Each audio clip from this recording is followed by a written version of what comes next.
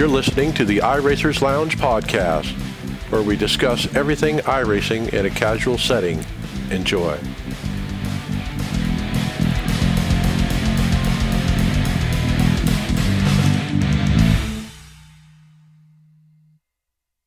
Welcome to the iRacers Lounge. I'm your host, Mike Ellis. iRacers Lounge is a podcast for the iRacer, where we talk all things iRacing in a casual setting. Joining me are the usual characters, Brian McCubbin. Hey, fellas. How's it going this week? All right. David Hall. Hey. And Greg Hectus. Are we done with the short tracks yet?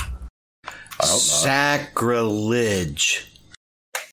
On the show today, we talk Coke playoff racing at Bristol with Evan Pasocco. We check out the new stats page, and we got the 2022 NASCAR schedule.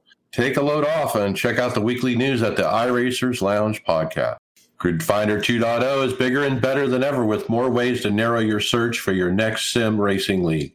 Featuring over 1,000 leagues from over 25 racing sims across every platform, your place on the grid is just a couple clicks away. Visit www.grid-finder.com to find a league or to upload your own. Grid Finder is the home of online sim racing leagues. Gridfinder.com.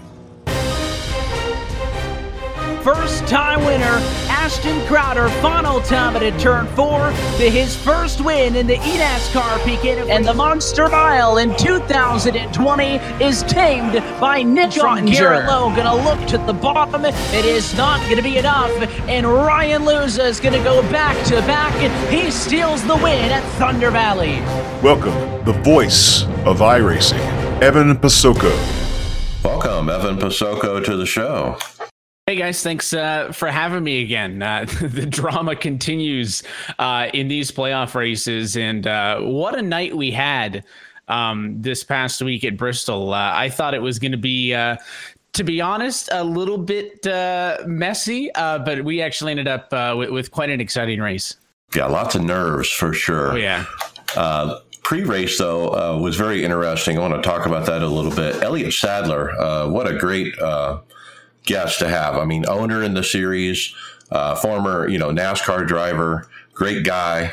But what was fascinating is not even pre-race, but during the race when you interviewed him, he talked about working with his team, Elliott Sadler Esports, and the guys there, and getting them on telemetry for the first time. And, hey, you got to be doing this. This is how we did it in the Cup Series. You need to do it this way.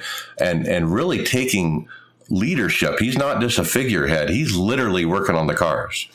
Yeah, I think it's probably one of the kind of the most informative interviews we've had, right? I mean, a lot of the time we'll get to talk to somebody and it's cool to hear their story on how they initially got involved. And we asked Elliott about that too, obviously. But I agree with you. I think the coolest thing was kind of learning his involvement on the day-to-day basis, right? So, of course, you got guys like Parker with Kligerman Sport, who we know are pretty involved. And, I think it's a variance when you look at some of the other teams, right, how actually directly involved those teams are. But it's pretty clear that Elliott is very hands-on. And, of course, he has his two cars in the series with Ashton Crowder and Garrett Maines. But they're one of the teams, kind of like a space station and some of these other ones that have expanded beyond just the Coke Series, right? So they have a lot of drivers. That's a lot of people to manage. And I thought that it was cool, not only how involved he is, but how detailed of an answer he gave us, right? Specifics on, this is how we did things at the Cup Series, and I think we need to get you guys on telemetry and data and that kind of stuff. And I think it was one of the best, probably the best answers we've heard, right? As far as some of the technical aspects of what happens behind the scenes from these teams. And, certainly I wasn't aware that Elliott was that involved before we had a chance to talk to him last night. So that was certainly cool. And, good to see a guy like Elliott get so involved, again, not just in the Coke Series, but they get a lot of people under ESE now. Absolutely. Powerhouse for sure. So let's get to the race. Up front, so far so good for the Coanda crew. It was Keegan Leahy leading, Mitchell DeYoung second, last week's winner, Bobby Zielinski third. Pretty clean up front after the first 15 laps. Yeah, it was. And that's when you can kind of see how these races are going to shake out, right? Historically, Bristol's either been hit or miss, and oftentimes it's been miss. We've only raced there 4 times before Tuesday night's race. And, back in 2010, it had 11 cautions. In 2011, it had 16. And I guess that scared the schedule makers because then we didn't race there for like 6-7 years. Came back in 2019. Casey Kerwin won only a 5 caution flag race, but then last year when losing when it was 11, right? So we're thinking, well, the numbers are going to suggest that this race is going to be, messy, as I like to put it. But once we got those first couple of laps in, I think we could see that drivers relatively knew what they were doing and know that, 250 laps at Bristol's a long race, not time-wise, but I think, just mentally, physically in the car. And some drivers looked like they wanted to pace themselves early, right? I think another factor in why we were able to get on that green flag run early is because, as Keegan mentioned in his pre-race interview with Steve, or with Parker, I should say, is that, he said that track position was going to be big for them, right? Because it was going to be a little bit difficult to kind of execute those passes, with drivers, running top and bottom and kind of only one of those lanes being the best one, which was the outside lane. So I think that had a little bit to do with it, but certainly I just wanted to mention as well, I mean, the 2311 guys have been ridiculous this year in qualifying. I think they've started on pole in half of the races, and probably at least 4 or 5 of those seem to have been front row lockouts. But early in the year, we would see them do that, and then it would quickly fade. And even Keegan said, listen, I'm not that confident in our race car, race pace. But, they did a good job early of kind of setting the tone for how this race would go. Yeah, but he's going to learn that the clean air really helps him. Lap 17, trouble. It was Dylan Duvall getting loose. Garrett Maines slammed into him. No caution. Maines had a ton of damage. It was still clean and green, and then Matheson started from the pits. He was currently 2 laps down, in danger of losing a 3rd lap with 35 laps down. Yeah, just tough, right? I mean, there's no way that you can fight that off, really. And that proved to, kind of end his night before it even started. You're just not going to get that back. And, as we would kind of race deeper into this run, very quickly, as always at Bristol, then the lap traffic becomes a big factor, right? And I feel like that's where you're more likely to get incidents at a track like this, is when leaders are dealing with lap traffic and trying to slice through, and you kind of got, lapped cars fighting for position while they're getting lapped, or lead lap guys fighting for position while they're lapping other people. And that's where we had some pretty exciting moments in this race, trying to navigate some of the traffic, which quickly became the story of the first half. Yeah, and as the tires wore off too. So lap 50, Keegan Leahy was continuing to lead. He is in a must-win situation for the playoffs, and still caution-free. But around lap 53, it was crazy. They were 3 and 4 wide at sometimes at Bristol, and It was exciting. And I think it was just people who'd saved their tires who were coming, and the people who didn't who were going. And it seems like it is every week, right? There was always this question of pit strategy. So that's why maybe some drivers were saving a little bit, right? Trying to race to that halfway point. We really didn't think that a one-stopper was a viable option at the start of the night, but very quickly it seemed to be, we thought tires were going to burn off quicker than that, but it appeared, as you mentioned, some guys saving a little bit, then tried to kick it into gear in that, second half of the opening stint. And then you got guys, trying to fight through the field. We didn't see a ton of movement at the front, right? Most of the guys who started in the top 10 would go on to finish in the top 10 in this race. But you started at this point to notice guys like Casey Kerwin and Blake Reynolds and some of the guys that started in the 20s really kick it into gear in this part of the race and try to make some moves, knowing that eventually if this thing continued to stay green, they'd have to cycle through some green flag pit stops. It was around lap 60 when they finally caught lap traffic. And I just want to stop and say, this is the difference between a Coke race and an NIS race. All the Coke drivers are so good. It took them 60 laps just to catch the back of the field. In an NIS race, that's usually 20 or 30 laps. And this shows, how deep this field is.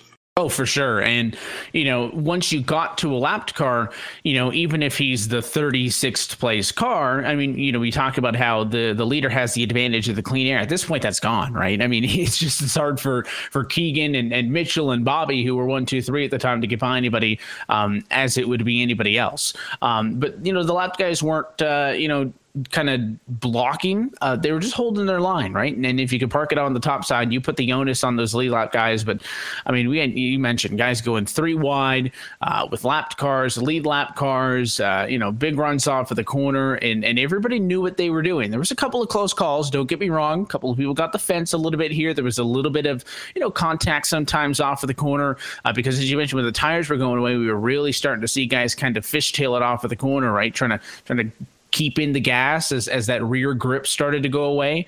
But you're 100% right. I mean, the lap times are so quick here at Bristol. For the race leaders to take that long to get the lap traffic shows you, how tight these guys are. And that's something that we've always known about the Coke Series is, I mean, it is fractions of a second to being first and to being 40th. Yep. And Keegan and Mitchell got hung up behind Zach Novak at around 95 laps complete. And then caution, lap 102. Looks like Bob Bryant spun after contact with Blade Witt. Bryant stays on the lead lap, and Jimmy Mullis gets a fortunate break with the lucky dog. Yeah, so we finally had the yellow. Tough break for Bob, Obviously, just a little bit of a touch there. And at that point, again, the tires are going away. Just kind of a little haphazardly spin, nothing too major for the likes of Bristol. And again, fortunately, he was able to stay on the lead lap. We hit the reset button, and now you wonder, all right, we're coming up to a restart. Still a little bit shy of halfway, but we just did a 100-lap green flag run. So I think one thing I noticed is on the following restart, we saw a little bit more aggressiveness than what we saw in that initial one, right? Because drivers are thinking, listen, if we go another 102 laps, then we're going to be running out of time towards the end of this race, right? I mean, this thing could really go green. Drivers were a little bit timid on that initial start. Certainly things were a lot more aggressive on this second one. Yeah, absolutely. So this restart, 23-11 up front. And then it was biggest mover so far was Steven Wilson. He was up 20 spots from 32nd to 12th. Man, rookie of the year. I'm going to just throw that out there. Oh, for sure. I mean, I talked about some of those guys creeping up through the field, and the names I mentioned were guys like Kerwin or guys like Reynolds. But Steven Wilson was some ridiculous number at that juncture in the race. It's not going to come to fruition by the end, unfortunately, right? But he was, consistently more than 22, 23 spots up when he was, knocking on the door of the top 10. It's a shame that they've had actually quite a few races like that this year where they just don't have it in qualifying. And I don't think that's a team exclusive issue. I mean, there's guys like Luza who have kind of complained this year that they've consistently struggled with qualifying. It's put them on the back foot. So it's not just Bob in that regard. Steve, I should say, Steve Wilson in that regard. But I mean, there's so many times that we've seen them make up 10, 20 positions in a race, and then like they did in this race, eventually, finish towards the rear. But he certainly had a lot of really good speed at several points over the course of this championship. And he's above the cut line as far as relegation. But this night hurt him. If he had finished top 10, you'd be talking about, Stephen Wilson possibly being as high as 12th in the standings. And unfortunately, he drops to 16th. So still some work to do, but I agree. Very impressed with how they've done for Rush Fenway Gaming. There's several different storylines that you guys are covering throughout this run, but Jimmy Mullis, Bob Bryant were running 32nd, 33rd, and they'll be in a must-win situation at Talladega based on where they were running. And we also heard on the radio from Casey Kerwin, not happy.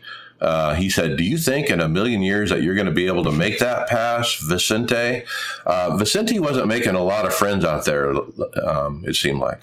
Yeah, and Steve said that, he feels like that Vicente was feeling rushed, right? When you find yourself below the cut into the second race of the round, especially in this round, when you talk about the fact that, we're going to Talladega of all places in 2 weeks, I think he was just feeling the pressure, right? And we talked about patience, and talked about Novak holding up some of the race leaders earlier in lap traffic. I talked about some of the guys on that initial start being a little bit more patient. Vicente was pushing it, right? I mean, obviously he felt the pressure. He came into this race out of Darlington in a pretty good spot. He was the bubble driver, right? He was only out by 1 point between he and Jimmy Mullis. But I think maybe knowing that, hey, Mullis is really struggling tonight for whatever reason, this is my chance, and maybe just got a little bit too aggressive and didn't make friends. But listen, you don't normally make friends at Bristol. That's right. It's kind of the way it works there. This was fascinating. We got word that Ryan Luza was actually running on a generator and had no power. Is this the first? I don't think we've had a driver do that before. I know drivers have been prepared to run on generators before. And a lot of guys have like a UPC or something, right? So that if they temporarily lose power, their computer's plugged in to that. So you have a little bit of like battery backup. But I don't know if anyone's ever done a whole race on generator. I'm sure just because we've been doing it for so long that it has to have happened at some point. But this is kind of the first very notable time it's happened to a guy like Ryan. And he even mentioned in his post-race interview, the generator died at a couple points and they fell back on that UPC power for a little bit. He heard it beeping as the generator needed to kick back in. So, it could have been so easy for Luza to say, forget it, wash it away. But instead, he races in this race. He said big thanks to his dad for helping him set that up. If there's no relegation, he's not showing up, right? He doesn't care. But he gains a lot in this race. He entered, I think it was like 17th or 18th in the points, right? You want to be top 20. He leaves Bristol 14th in the points. So if he doesn't race, he's probably below the cut line. Instead, because they got that generator situation hooked up, he gains 4. He's that much safer on the bubble. I mean, that's like a swing of like 7-8 positions just based on participating or not participating in this race. So super critical that they made that work. Yeah, it could be the difference at the end of the season, him doing that. And he gave all the credit to his dad. And I'm sure his dad was out there trying to get that generator restarted for him quickly. Yeah, it would have been funny if we could see his dad cranking at it in the background of the camera shot. But, that's why we didn't have our typical live look-in with him, right, is because they were trying to consolidate and minimize how much power they were actually using. And that's why we didn't have our normal onboard camera with him, is because they were just trying to get the essentials, right, and just only power up what they needed to. And it certainly worked out for him. And of course, for what's been one of his best races in quite a while. Yeah, Matt Busa was coming back through the pack, P13 at that time. He came into this race as the 4th man in the final 4 by points. He's going to need a little more to stay there if the points are on his mind. Yeah, I mean, and he did exactly what he needs to do, which is the key, right? You just need a couple more of those. There's 2 weeks left. Obviously, the big question is Talladega, right? If you're like a single digit or in the low teens when we get to the Texas finale in terms of the relegation battle, then it's a fair concern. But I think everybody really put a lot of onus on Bristol, even though Bristol could be a crapshoot on its own, simply because there's nothing you could do really to prepare for the Talladega race next week. And I think we'll have a lot better picture as far as, aside from the championship, we'll have a lot better picture on who's not going to have to go down to that eNASCAR Road to Pro qualifying iRacing series in the winter once we get through that race in Talladega. Now we finally get some movement up front into second and aiming for the lead. Logan Clampett is on the move with just over 50 to go. And then race leader Keegan pounds the fence on the 50 to go. About 63 to go, Logan starts challenging Leahy for the lead. And this was a great video that NASCAR put up on Twitter. You guys had the cameras of their faces side by side and the action over on the right. And one's on the bottom, one's on the top, and they're just fighting for the lead. Great racing. But, man, Logan is really, really gets up on the wheel. Yeah, and I don't really know where that speed came from, right? I mean, Logan picked up some spots in the first half of that run, but we talk about saving a little bit, and I mean, he was just so much quicker. At this point, we thought it was inevitable that he was going to get around Keegan. Obviously, Mitchell had done a good job of sitting second with his teammate all night. He was able to get around him. Was able to get around Ryan Luza earlier in the race, and then eventually both of those cars, got around Mitchell, and Mitchell would slide to fourth. At this time, Mitchell was still third behind these two. But telling you what, 50 laps to go, I didn't think there was any way Keegan Leahy was going to win that race without a yellow. Logan was absolutely on him, but Keegan critically survived like a 5-lap period where that 97 was just all over his bumper, and then he started to get a little bit of cushion. And then you thought, oh, maybe Logan, burned it up a little bit trying to get up there, and thought that might have been the difference maker. But there was a point where Logan was quicker significantly. He was on the bumper of Keegan, and Keegan was able to defend successfully. He was sweating bullets. I mean, he was nervous before the race in the pre-race interview about the whole thing. He ended up leading every lap, up to this point, and just nervous because he saw him coming, obviously. But he held that top line, and that's the preferred line, and it worked for him. He did call out on the radio to the lap cars, hey, cut me a break. And he even said, thanks for the top guys at one point to those lap drivers. Some of them didn't care, but some of them helped him out. But Ryan Luza was closing in now at this point. He was 2 seconds away from the top two and down with 25 laps to go. Yeah, I mean, we talk about, those defending winners. Kerwin had success. I mentioned the race winner from the last time we were here. You have guys like Luza, the winner from 2020, and Kerwin, the winner from 2019. You expect those guys to have a shot. And like I mentioned, this ended up being one of Ryan's best nights, and he kind of turned into the Clampett of this run, right? Like all of a sudden, and they've got a huge run, but time was ticking, and thought that if this was a 300-lap race, I feel like the top five would have been very different, because I didn't expect this many people to kind of figure it out in the final 100 or the final 50. But all of a sudden, Keegan looked like one of the slower of the top three cars. But then 17 to go, caution. It's Graham Bolin crashed after contact with Vicente Salas. And then there's a separate crash under caution. Zach Novak, Kane Cook, Ashton Crowder, bunch of cars involved. But tough break, I think, for Vicente, because he was having a good run, regardless of the aggressiveness. But, he crashed. And it didn't ruin his night. He still ends up finishing this race in 16th, which is higher than where he started. But I mean, that little bit of positioning that he loses is big, right? Because I mentioned that he was the cut guy coming into this race, and leaving this race instead. I think he's going to find himself about 15 points back.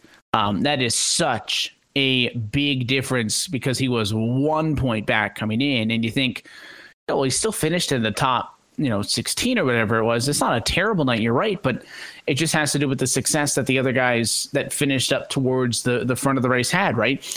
Mitchell DeYoung is actually the highest in the points, even though he doesn't have a win, right? I mean, Bobby's locked in, obviously. Bristol winner is locked in, but if you just took the wins out, Mitchell DeYoung's had the best playoffs out of anybody. So he's up there. Obviously, he finishes up front in this race. Logan Clampett's up there. Obviously, he goes on to finish second in this race. Matt Busa didn't have the greatest of nights, but had a really good Darlington, so he's up there as well. So maybe that's why Vicente was driving so hard, right? I mean, he knew the math. And this incident, of course, had nothing to do with how he was driving. He was just collected. Yeah, tough break for him.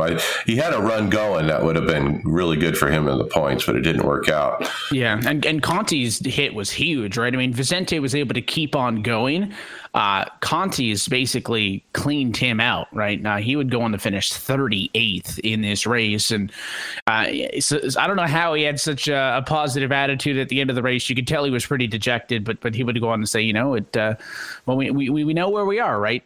He is going to be in a win or go home situation at Talladega. He won a plate race earlier this year, so he doesn't feel like all hope is lost. But it's a team that goes from 3 points out of the next round into the championship, coming into this race to now being a mile out because of that incident. And it's Bristol. I mean, it happens, and sometimes you just can't do anything to avoid it. We saw that last night in the NIS race with several team members. But reckon under caution, that's Bristol too. Oh, yeah. I mean, because there's nowhere to go. And it's funny because a lot of the time there'll be an initial wreck and then somebody who's trying to avoid that, right? That kind of creates a second mess. And those almost happened so back to back that as soon as the yellow came out, those guys may have lifted and it may have caused the incident, right? I mean, they were so back to back. It's kind of like a Dover in that aspect, right? When something happens, there's very little options to get away from it.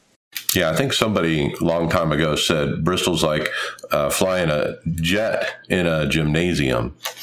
Yeah, especially down the backstretch when you got that wall on the inside and the wall on the outside. It reminds me of that Red Bull video I saw a couple of weeks ago where they had one of the Red Bull stunt plane pilots actually fly a plane through a tunnel. Something tells me that's what it feels like going down the backstretch at Bristol when there's a car wrecking in front of you. There you go. So restart, 11 to go. Keegan Leahy and Logan Clampett lead the field in the turn 1. 10 to go. Crash. Mike Conti, Steven Wilson. That was the one we just read. Yeah, that was tough. You know, we mentioned earlier how Wilson was having such a good night, right? I mean, I've touched on what happened with Salas and how that hurt him. Touched on how, that really hurt Conti. But, Steven Wilson, I mean, we talked about the great run that he was having. Another night where they're so good. He's up there racing amongst playoff guys and gets involved in that mess. Yeah, and then we get a restart here, clutch restart, as NASCAR called it, for Keegan Leahy. He just took off when the pace car dropped, which is perfectly fine. But that's the advantage of being the leader at a track like this. It's really hard to lose the race when you get a restart like that. And that's the onus is on him, right? He's the control car. He has the advantage, but that race is going to come down to if he can execute on that restart. Basically, for most of the other restarts, aside from that one just previous to this, right, with 11 laps to go, for the first 2 restarts of the night, he had his teammate with him. So I'm not to say that, Mitchell's rolling over for him, but you can have confidence that, you can fire off when you guys won and you're not going to get run into going into the corner. In this situation, Keegan knows how much it would mean for Logan to go on to win this race. And I think that he handled the pressure well. That's all you could hope. Logan desperately was looking for a race win. He was another driver who coming into this race was 3 points out, courtesy of such a good result. I think he's actually going to end up being the bubble driver. But Keegan handled it under pressure and never looked back. Yeah, so he led every lap, which is amazing.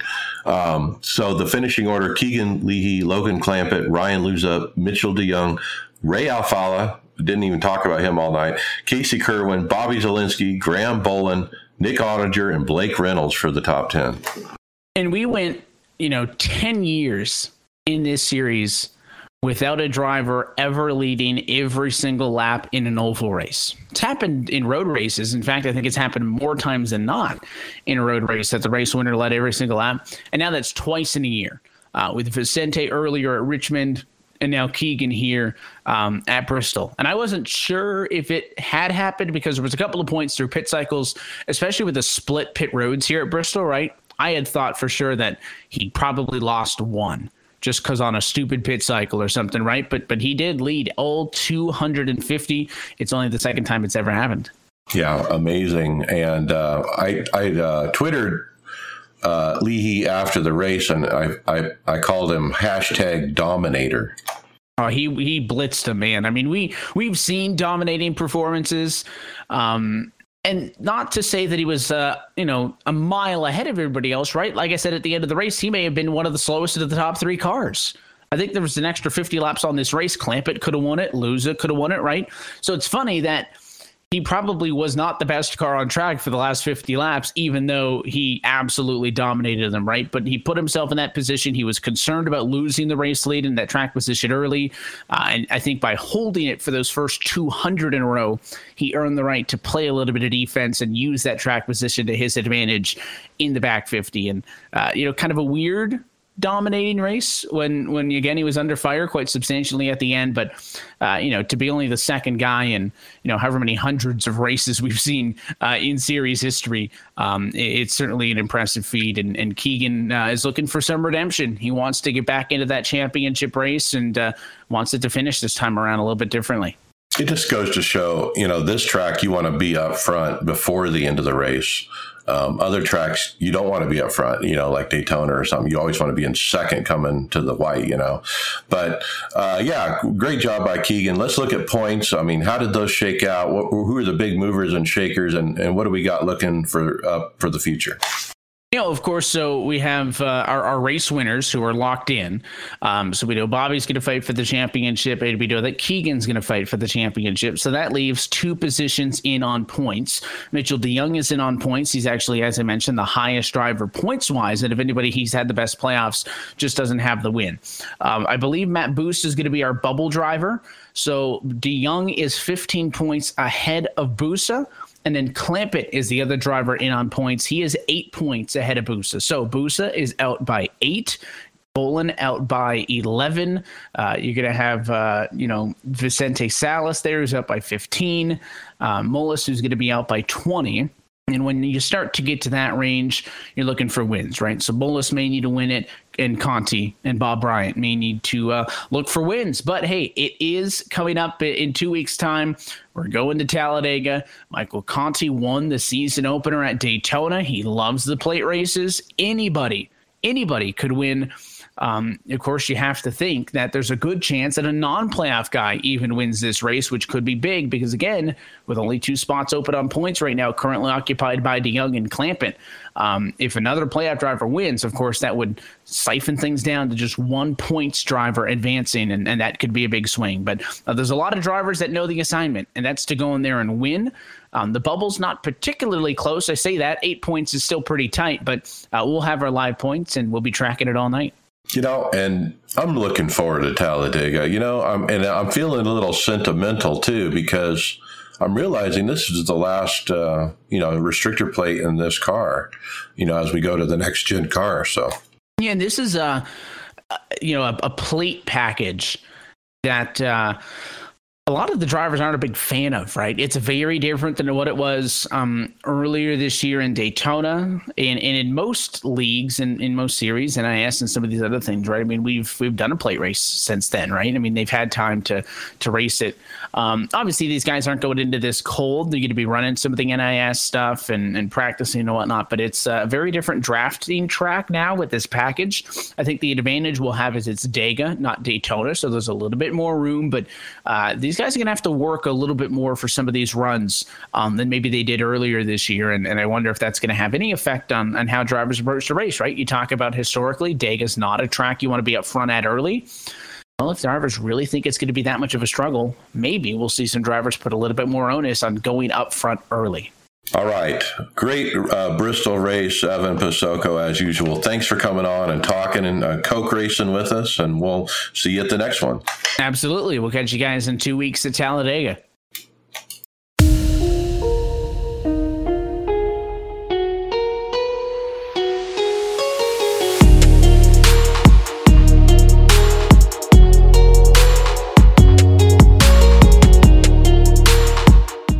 You guys ready to jump into topics? Here we go, starting off with, and forgive me because I'm playing a little double duty here and having to find my place back. There's the first post we're going to cover is the SimSeats showroom is now open. We got a tweet from SimSeats, and they're showing that they're going to be at Richmond Raceway, I guess, which means, this was last weekend, wasn't it? This was the last over Saturday and Sunday. Yeah. Now, I know that Tony got kind of ripped off at Michigan because they didn't even have a direct drive for either of the chassis that they had, whoever had him at Michigan. Now, if you take a blow up of this picture and look closely, it's like a suite or it's a room.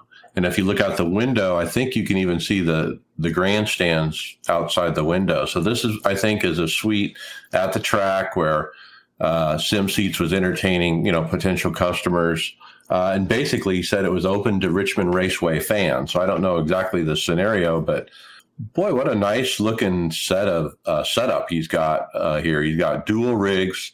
One is a triple monitor setup. The other is a widescreen, like a 46. And of course, SimSeat cockpits. Pretty nice looking. Yep. And I think when they were in Michigan, that was just iRacing that was bringing up, not SimSeats. I think this is just, they must be close to Richmond. There was another manufacturer that was doing the motion one at the other tracks with the semi rig when they were taken to the track. Well, it wasn't motion at Michigan, but it was motion the place that they were at before, which was where Jeff Marble was, right? Yeah. So was that New Hampshire? Isn't he kind of? Yeah, maybe it was New Hampshire. Cool. Well, it looks nice. So going back in time, if you were at Richmond, go check out those rigs. So, what does brake bias do? Well, let us tell you, or you can go watch this video on YouTube. I can tell you that it basically changes the percentage of how much your front wheel brakes and how much your rear wheel brakes. And generally, you want to try to get it as far back as you can without spinning out under braking. I think this guy explains it better, though. Dave Cam, he's actually a previous guest on the show. I commented on this video and said, "Hey, we need to get you back," and he said, "Yeah, let's do it." So we're going to try to get him on the show here in short order. Talk to Dave Cam because he's doing this video for Traxion magazine, and it's pretty interesting take. He talks about people like me. I never touch brake bias, actually. If I have a problem with it, I'll touch it. But throughout a race, I never touch it. And so he's kind of telling me and trying to teach me, hey, maybe you're missing out on something here by not having that brake bias, as you can adjust throughout the run. And he explains why and shows some examples and different things like that. So Dave Cam, great teacher as usual. Yeah, you do want to change it throughout the race. Most of the time, you can, through enough practice runs, learn what it's going to kind of do, because you need it one place on that restart. And then as the tires wear, generally I tend to start rolling my brake further back and back the deeper I get into a run as the car is trying to get tighter. Well, if you, I don't know if you were paying attention, Mike, when I was talking about Richmond before we got into the race there on Monday night, but I had done a test where I had let David know and a bunch of them that were on just the different, how much the heat and the tire wear was different from 5% difference going more rear brake than front, and how much it changed the temperatures in the tires on a run of 40 laps. Yeah, and I had already taken like 6% out of the front, but before you had tested. To me, brake bias is one of those things that can vary from person to person based on the equipment they're working with. In my opinion, I think one person's over braking could be caused by their differences in how their pedals are set up, and they can compensate for that maybe by changing brake bias. I have a tendency to lock up my brakes pretty easy. Maybe I over pedals or something, and I usually fix that by dialing back the brake bias a little bit to get the brake pressure back on the rear wheels to stabilize it a little bit better. But I think hardware can have a little bit of an effect on that too. But it's still something you should work with to get your optimal brake pressure and setup, stability. Well, and I think David kind of already, talked about this. There's differences between how you would do it in road racing compared to you do it on ovals. Obviously, Dave is talking in this video on road, but on ovals, cars tend to build tight on ovals. So you're going to start pushing the further you get into a run on it most of the time. So sometimes you can combat that by moving the brake bias rear to help you get into the corners better. It's more of like helping to turn in and take some of that heat out of the front of the tires. And then on the road, you could have different, I don't know if you've ever watched some of the F1 drivers, they're changing brake bias from corner to corner on some of their tracks that they're doing all the time. I don't think David and I go that far when we ever do road stuff, but I do move it around as I'm going in a run sometimes. I have actually had to change. There's a couple of tracks. I don't remember if it was the LMP1 or the LMP2 or maybe one of the F Formula cars that I was changing the traction control depending on what part of the track I was in. Dave Cam alluded to that, changing bias for different corners, as you go around. My situation is I'd probably do it if I had like a knob or dedicated buttons. I don't. I mean, in fact, I have less buttons than I had before with my new Podium hub. I've actually had to forfeit a bunch of buttons that I had on the old hub. And so I'm just trying to use a keyboard right now, and that's it. And I have no button box and very limited as far as that goes. So, yeah, will I eventually get one where I have a big old knob I can twist? Yeah, I'll probably use it then too. But right now it's kind of hard with the keyboard and remembering what buttons I may have mapped or not mapped. And yeah. But when you're in an oval car, you're using your sequential now, right? Yeah. So you have your paddles. That's what I have assigned. The paddles were not compatible. Weren't able to put those on the Podium hub. The plug-in was much different. It was longer versus shorter. Need to get a button box. I will. We're working on a rig. That next level rig is on my list. You need to get some of that Brian money. Well, I was debating with Tony what to buy first because I can't buy it all at once. So I'm either going to get the quad monitor mount or the seat or the rig. And so we were just trying to decide between the three, and I still haven't decided. Well, Brian, Mike, speaking of builds here, what do we got going for next year? Well, this was about what just came out, Season 4 build. I asked in our team chat, hey, because I didn't feel a lot of excitement, from the guys, like we had in Season 3. And you can kind of tell within our group. And so I just asked, I put up a poll in our chat, hey, what's the favorite thing from the new build? Haven't tried anything yet, AI and hosted, new tracks, or it's a lame build. I also put it, and so we had votes on those four, and haven't tried anything yet won, really, the voting. And AI and hosted finished second in the voting. I don't know. It's kind of like every race can be you're not going to have a knockout race every time, but also this was not an oval heavy race. There wasn't really anything new coming out for the ovals other than Hickory. So I think we're biased on that. There was a lot of good stuff that came out on the roadside. Wow. Yeah, and one of the things in that chat was that, if Mount Washington was included in this release, I think it would change a lot of people's opinions on how their opinions on this. The Mount Washington was a huge when it came out. Everybody was so excited. We talked about it for a month straight, and so if that was included in this, I think it would have been a lot better response to this poll. Yeah, that came out mid-build. They tried to get it out the week of the actual race, so that's why it was out early. But you're right; that would change the whole perspective of it. All this other stuff would be gravy on top of Mount Washington. This I think this build, if I was gonna sum it up, it kind of just is a cleanup of the season, right? There's nothing spectacular about it. I mean, like David was saying, if you were a road guy, you got to be excited. You get a track, you get the new Porsche Cup car that they're going to use there. New Ferrari. I mean, we've been so lucky on the oval side to have some of the focus on some of the things they do, and it's good to see the road side has gotten it. I mean, imagine if you were a dirt guy or anything like that. They're all going to vary from season to season. I just think this build was kind of like tying up some loose ends and finishing off the year. Yeah, some of the quotes in the chat were, it's a meh build.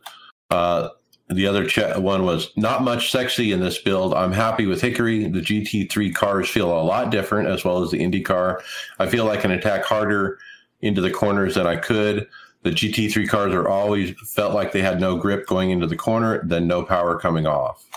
And then the other one is, I think because the Cup car wasn't affected at all, that makes it less too. I think that was my quote. I think that was part of what I said. I think if you would have had every other car got a change. So if you look at the Xfinity car got the shock change, and so did the truck. and they got a little bit of the tire change, but they didn't affect anything on the Cup car at all. And like you guys alluded to, obviously that car is going away. Obviously, we got 8 races left with it, 8 weeks left with it, and then an off season. It does make me a little curious because we haven't heard any, or I don't remember hearing anything about the damage model with the next gen car. I can understand why they dropped it on this car, knowing they were working on the next gen, but the next gen does seem to be running the older model, right? Now, David, do you think that some of this might have to be for that to actually view it on the track and see how it kind of reacts to an accident too? Like, I mean, cars do break differently when, in an accident. Maybe because the bodies are a little different, they're trying to see what it might look like. Yeah, but the difference with the damage model, the old damage model, the new damage model, and what it was doing to the cars was drastic. I don't know if you remember, but when they put it out on the Cup car, the Gen 6, you could get a ding and be down like 20 mph per lap from a ding. I think if we don't get a damage model on the next gen Cup car in this next build, season 1 of 2022, you're not going to see it till probably this time next year at the earliest, because I don't see them installing a damage model in the middle of a Coke season. Right. I just don't see them doing that in the middle of the season. So I think if you want a new damage model for the next gen Cup car, I think our only chance really is this coming season, and if not, I don't think you're going to wait till the end of next year. That's a pretty good guess, but I would love to hear an update. Speaking of the damage model, just earlier before the recording, they broadcast the first race at Watkins Glen of the new Grand Prix series with the new Dallara jet car, as I call it. And I was been watching that, and a magnificent wreck early in the race where cars were going everywhere, and they have the damage model on it. And this is the first time I can think of that, iRacing is broadcasting an official championship series with a proper damage model. And it was cool to see the parts going everywhere. And one guy was parked and another guy came flying by and just literally took out the left side pods and the left wheel and the left wheels completely, just sideswiped all the car away. Some incredible shots that they were showing. And I hope they do have a damage per Coke next year, because I think it's going to add that extra little something to the Coke Series races. It's kind of weird seeing these huge crashes and the cars are all in one piece pretty much, other than just some missing body panels. Well, now that we're talking season 3 or season 4 build, how about the season 3 wrap-up stats, Brian? We got a report from our guy who puts all this stuff together. Yeah, this is from Rob Crouch. And if you guys have been listening to the show for a while, at the end of every season, he would post all the stats, all this information from the previous season with winning percentages, participation, and all that stuff. Well, he's doing a little something different now. He's got a website called iracingreports.com. And in this website, you can actually go all the way back from this current season that just ended all the way back to the season 1 of 2017 for all official iRacing series and special events results and stats. So that's pretty cool that you can. He's got that big of a website that has all that information on it, and he still is able to do he used to be able to do custom outputs, custom stats for teams and drivers if you requested it from him. That's still available. But so he's got that new website, iracingreports.com. It's pretty cool. It is. I've been looking at it. In fact, you can pull up the NASCAR iRacing series. You have to do a filter after you click on seasons, type it in.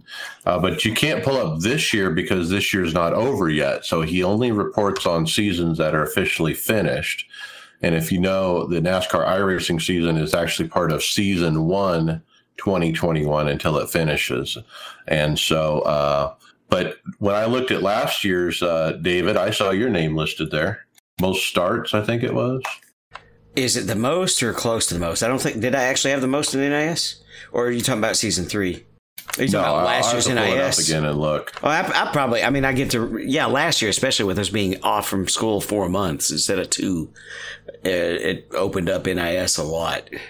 And so he's got a Discord bot too that does stats. And this thing is pretty cool too. And I think that's his paid part of it kind of thing, where if you pay him, you can get this Discord bot that does reporting on the fly right in Discord.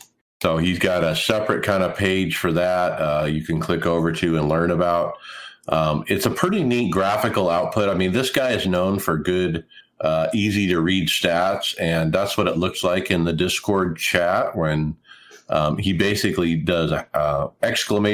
driver Rob Crouch is what you type into Discord, and then the bot regurgitates the stats. Kind of a handy thing for a team or a league, maybe. I don't know. The regular, even the website interface, it's tough to look a whole bunch of stuff up. If you want to go back and look, it's kind of tricky even to go back and look if you've won at a certain track or how many wins you've got at it, or if you even started there. That kind of stuff is kind of hard to filter out. You know, that's what I was. You're right, David. I was thinking that today. Like, have I won the Bristol NIS race? And I've been doing this for so long. I honestly don't remember. And it'd be great if I could just do a quick search or something and pull it up. But to go try to narrow that down on the iRacing website, yeah, good luck. I want to pick up the next one with a potential massive bug involving the AI rosters. And you can basically go in and read a bunch of details on it, but this guy was running an entire season with AI, and then suddenly he lost all of his information, and for some reason one of the files got basically overrun, and it's in a text format. So he suggests at the end of the forum post, just copy your roster.json file to help make sure something like this doesn't take out your season. Now, I do believe this has since been fixed by a patch from Trading Paints. And so if you recall in the last week, there's been 2 Trading Paints updates, I believe. And so the second one is the one that fixed this problem. And yeah, if you ran if you're mid-season and you have, all this stuff going on, you just lost it if you ran it before that update. Bummer. Well, speaking of Trading Paints, how do you get Greg, are you back with us? Yeah, so I guess the Trading Paints is someone was asking in the forums how to get the Trading Paints AI roster into iRacing. So I guess it was Busa that was asking it. So on Trading Paints, it says all you have to do is favorite a collection, open your downloader, and open iRacing UI. However, any roster I favorite does not show up in drop down lists when I try to set up the AI session or host a session with AI. What am I missing? Well, it was broken. That's until they fixed it. So that's okay. So that's basically what he was just reporting it, and then they did fix it.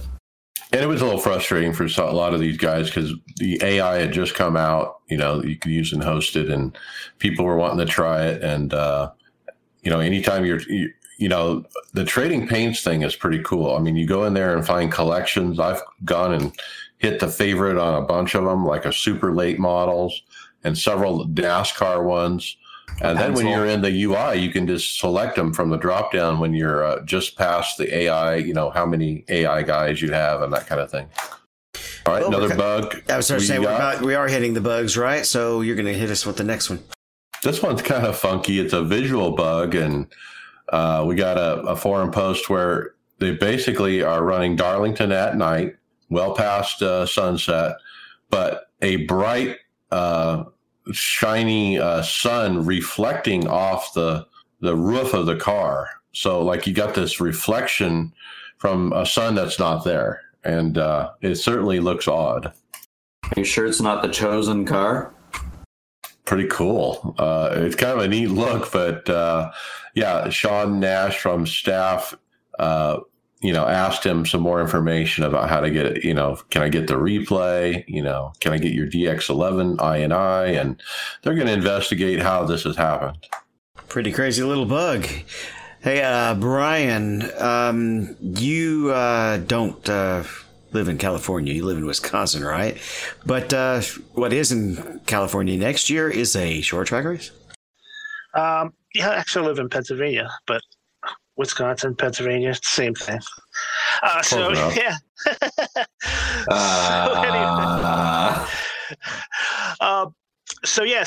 One of the big announcements from NASCAR this past week was that the Clash is going to be moved to the LA Coliseum in 2022.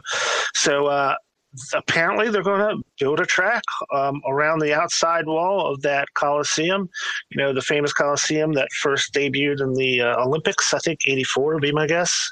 And they're going to build a short track in there. Now, iRacing, again, working in conjunction with NASCAR, built a test model. You know, they laid out the track on the Coliseum floor and basically tested some laps there, seeing how it was driving. Early indications is that it's a pretty fun place to drive.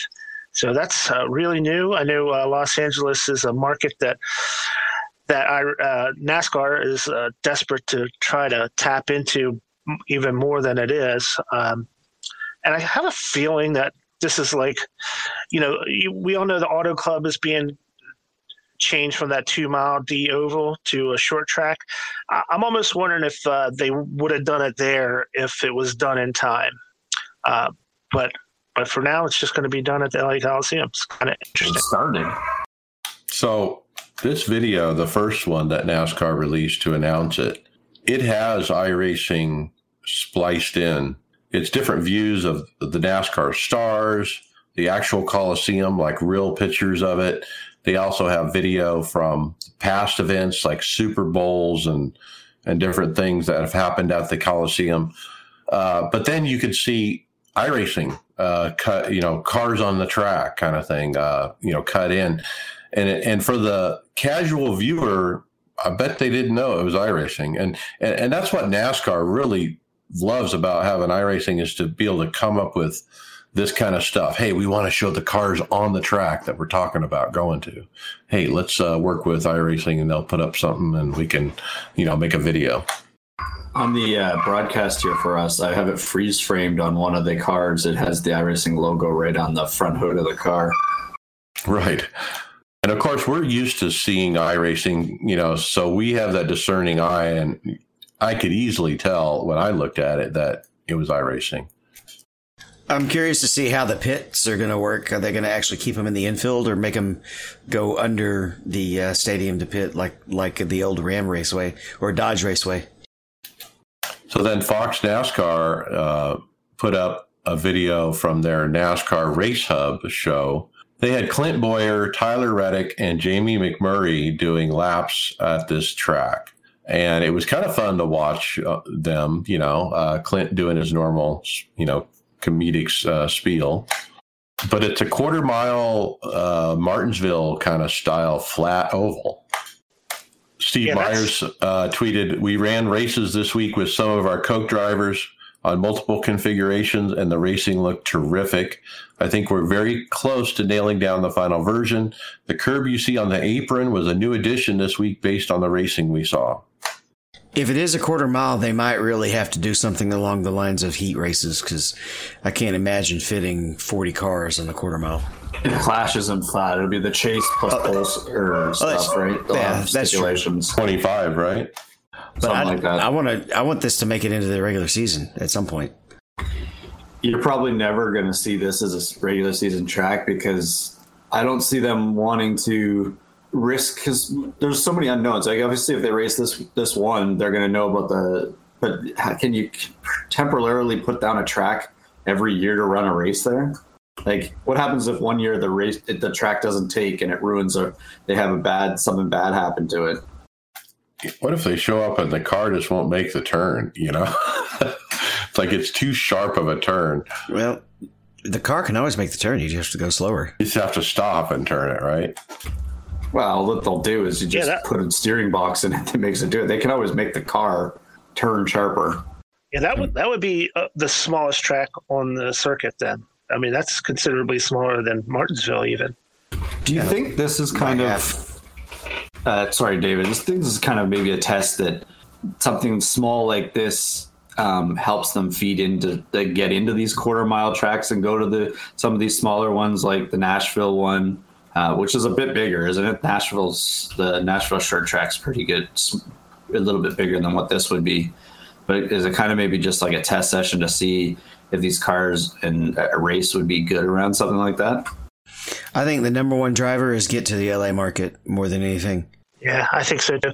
And I think this race will be held at Auto Club once they get their short track done. I wonder if this is a model for that short track at Fontana. You know, would they make a quarter mile? I mean, I would think not. It'll be a half mile. Yeah, that's going to be too small for a full field of cars. But you know, this stadium holds a ton of people, so I mean, it would be like a miniature Bristol actually, as far as the amount of fans that get in here, and without the banking, and that's going to be the killer, because there's going to be these cars are all going to be checking up so hard in these turns. It's going to be a interesting race to watch, I think. Do you think that they do sometime try and go to, say, a quarter mile track like this and capitalize on like having a branding of something like, say, like the Monster 1000? It could be like a 1,000 lap race because it's only a quarter mile, right? That would still take forever. Oh, you know what I'm saying? Like, I'm just saying, like having one of those big events. All I could think is, you know, here's Kenseth. He's waiting for Logano to come back around. And, there's Logano going around him. And, he's into him. And they're into the fence. It's going to be great short track racing. I can't imagine the carnage they're going to have. Yeah, I mean, unless they just take it easy, there's not going to be a car that comes out of that race without dents or at the best. They should just take all the old Gen 6s and run them there.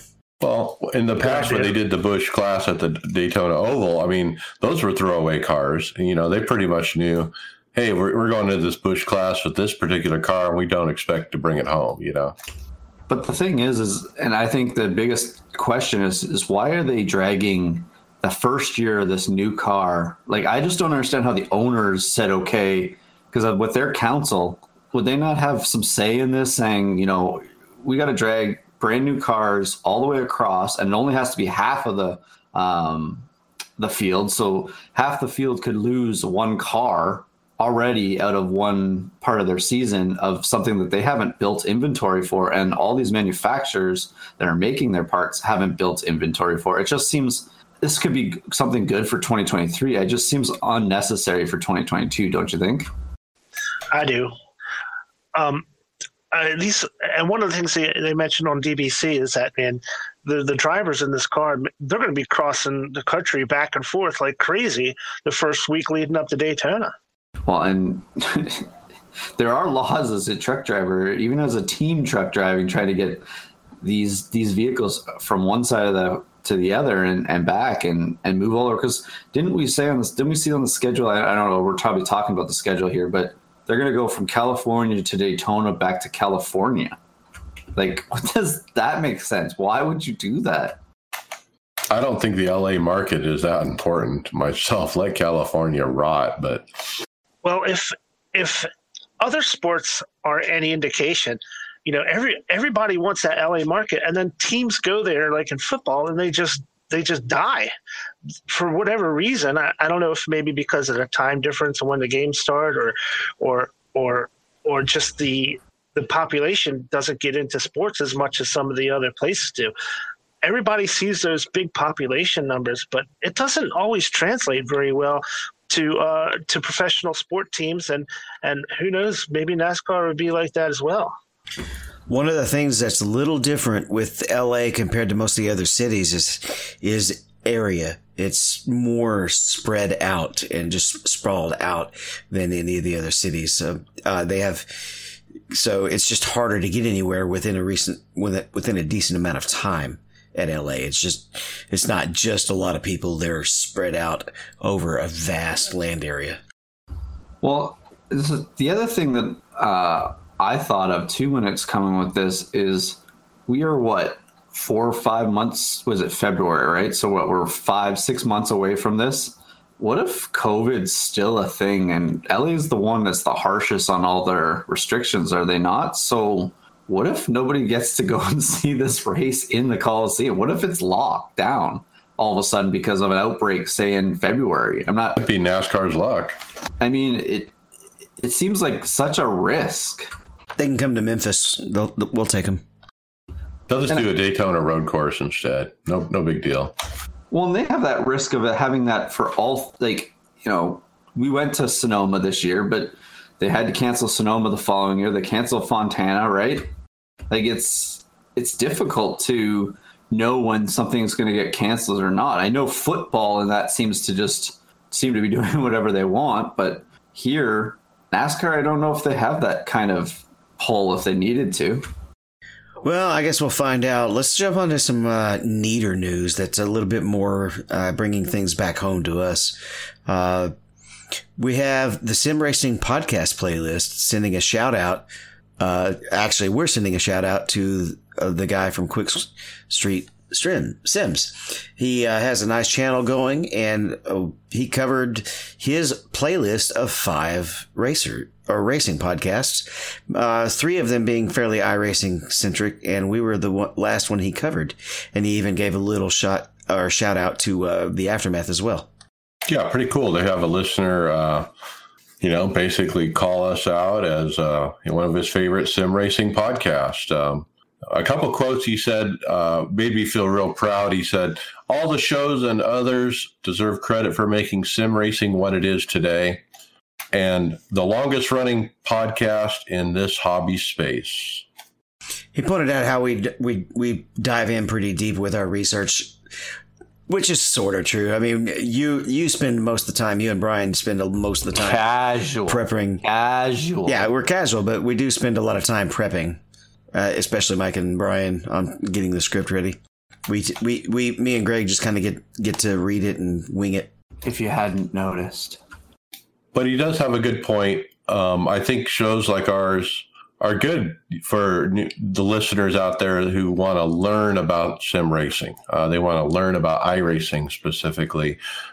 This guy said he particularly likes our hardware section. And so, David and I were talking, well, maybe we need to talk about more hardware, because of that. But yeah, I mean, people who are into it, they want to absorb everything. They want to learn more. They have their cell phone. They want to, how can I go on social media and learn about iRacing? Well, hey, check out some podcasts.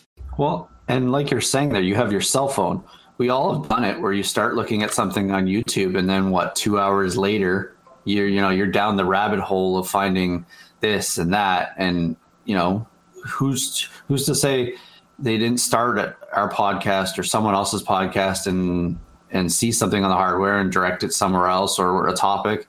And they just, they start finding stuff out that they really need. We also we get sponsored every once in a while by hardware companies, but the overwhelming majority of these guys, we find what we dig and just say what we see.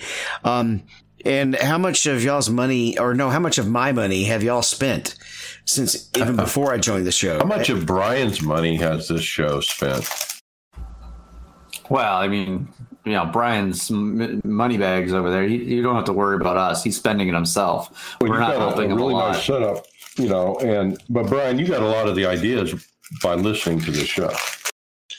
Yeah, there's a couple of things that I really liked that we had in hardware that I just jumped on and took a chance on them.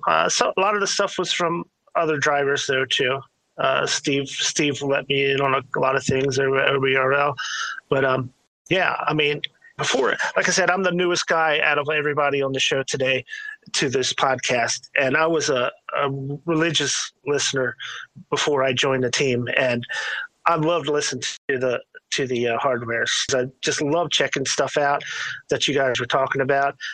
We have that was before we have this website, which works really good. I wish we had it when I was listening back then, because I could just go to that one site and look at all this stuff. So guys, check that out. But I used to stop the podcast as I was listening to it just to look at hardware to see what you guys were talking about. And It is one of the more fun things that I remember listening to when I was before I joined the team, and it's really cool, and it gives you great ideas. It makes you think about how you would do something, It makes you dream about stuff and salivate over things. So, yeah, I love that part of the show as well. Well, we definitely appreciate the shout out, and probably will reach out to the guy to do some kind of a sharing of podcast and guest at some point. It'll be pretty neat. The next thing we have is the NASCAR 2022 Cup schedule. Or am I too far down? I am too far down. We have not too right here, are we?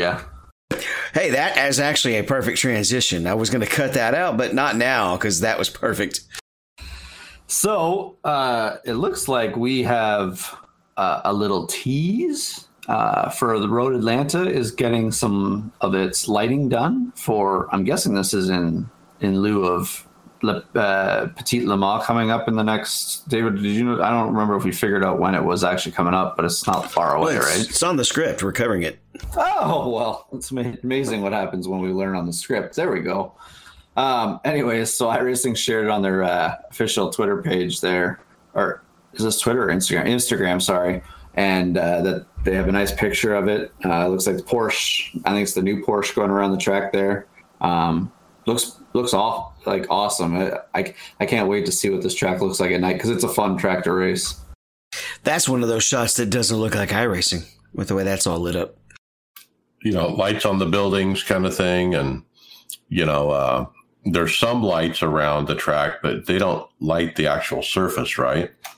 Is that that looks like a gas station or something, that's a lit up overhang, right? What, the Michelin bridge there? Yeah.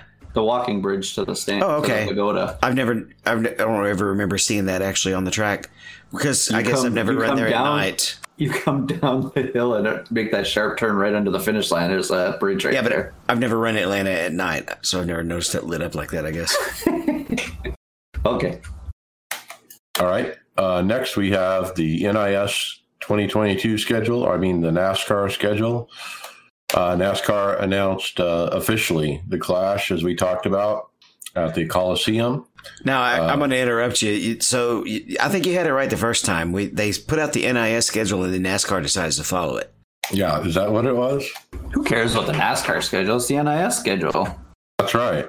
So we know we're going to be at the Coliseum for the Clash, but and that's actually not part of NIS. So I wonder, are we going to have a special event for the Clash? or something like that when they release the track? We'll get Tony on it.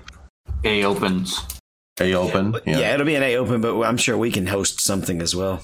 The other big change, notable for the series schedule, is the Worldwide Technology Raceway outside St. Louis on June 5th, and then Pocono is one race instead of two. I'm going to be traveling twice in June, because both of those races are while I'm off. I have family in St. Louis. I'm excited. That's a fun track. I've watched the trucks there. I've watched ARCA there. I was actually there when Natalie Decker first got her pole that year, and the security wasn't that tight that year, and we were able to just literally watch the race sitting on pit road for the entire truck race. It was pretty neat. Another thing is Bristol Dirt is going to be returning, so they're going to be trying that again. See if they can keep the dust down this time. So that's interesting. I think they dropped one road course, right? Daytona Road. Yeah, but they're keeping Indianapolis Dead Turtles. Road course. I want to see what they're going to do, because iRacing's obviously scanned it, so now they need to update whatever when they go back there next year to see what they've done to that turn, if they're going to change it with the curbing, and hopefully iRacing keeps on board with it. I think they should just go ahead and go full board. And was it Michael McDowell that made the jump there? They should just put a ramp there. So that Bristol Dirt race is actually on Sunday, April 17th, which is Easter. Did they usually take Easter off? Yeah. Is Easter really that late this year or next year? Yeah, April 17th. So that's interesting. And that's going to be it's got to be day, right? They're not going to race Bristol dirt at night. Did they talk about? I think they're talking about it was supposed to be night because they wanted to get it without the dust, right? They wanted less of the dust. That would help with the dust. There's no off weekend anywhere near there on either side, so I guess they just couldn't squeeze it in the way it fell this time. Well, they always took Mother's Day off and raced on Father's Day, and now they're doing the reverse again, are they not? So it looks like they'll wrap up with Phoenix yet again for the championship. And I have a feeling by then we'll be having the newly configured Phoenix. I hope so. Well, we're supposed to, what was it? Indianapolis, Watkins Glen, and Phoenix were the ones that were in that updates coming in 2022. Yes. Well, we're still talking season 4 stuff, and actually we're not. We were talking the next season, but we do have a patch that got put out recently. Brian, you want to tell us a little about that? Yeah, so they just dropped a new patch. I just loaded it this afternoon. Some of the new things that are on there is it seems like they're really tinkering a lot with the AI racing. We had mentioned earlier that there was a big crash in one of the AI sessions that a guy had laid out. So they have they're doing some additional training, they call it, for entering the pits at Sebring. So I guess the AI cars are going to get better at getting into the pits there. There's some graphical updates where there was an issue with some animated characters when they used that speed tree utility that we talked about a few weeks ago with the 3-dimensional trees. So it looks like they're working on some kinks with that. They're adding helmets with indicators for AI. So if you're in a hosted race with other AI cars, you'll be able to tell the AI cars from the actual real drivers. That's neat because if you're racing Nim Cross, I want to know if it's the real Nim Cross, you know? That's a good point. There's a couple issues with some race servers that they had to fix where they could cause crashes. And fix an issue where human players would be assigned to AI teams. That's interesting. And that would cause a crash to the desktop. Quite a few tweaks on the car side, yeah. Yeah, a lot of ups in the cars. A lot of update to tracks, and a common theme to a lot of the tracks is it says there's a gap filler model that's been added to help hide seams in the world. So I guess that's gaps new on the track. Yeah. Well, what I think they're talking about now, when we hear seams, we think about actual seams, you know, on a racetrack with the asphalt seams. Yeah. What they're talking about here is places where the texture is not perfectly lining up, and so you can see big white line, either a white line, or you can just like say if the texture is kind of, you know, if you're talking about asphalt, you got lots of little specks, but the seam will be where the specks aren't perfectly round because Atlanta had one for the longest time coming off turn 4. Well, that makes a lot more sense because, you know, I'm sure they don't want to mess with the actual scanning of the tracks unless there was some update in the real world. One thing I noticed about this patch is the Hungaroring.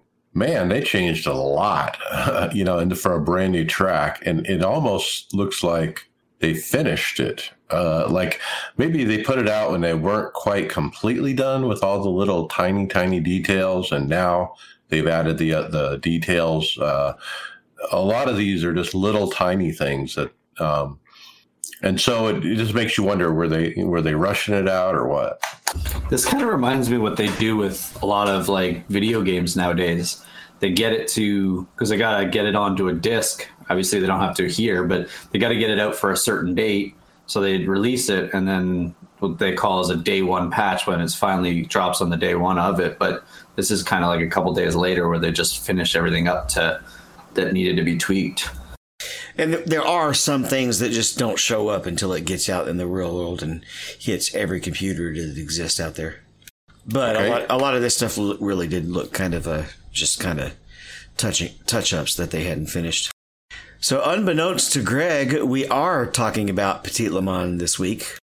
It's coming up. It's a 10-hour endurance race that's held annually at Road Atlanta in Braselton, Georgia. And it's the marquee event, or one of them, for the IMSA WeatherTech Sports Car Championship. It's going to be running on October 1st through 3rd. There's the 4 time slots that have been used in most of the endurance races this year.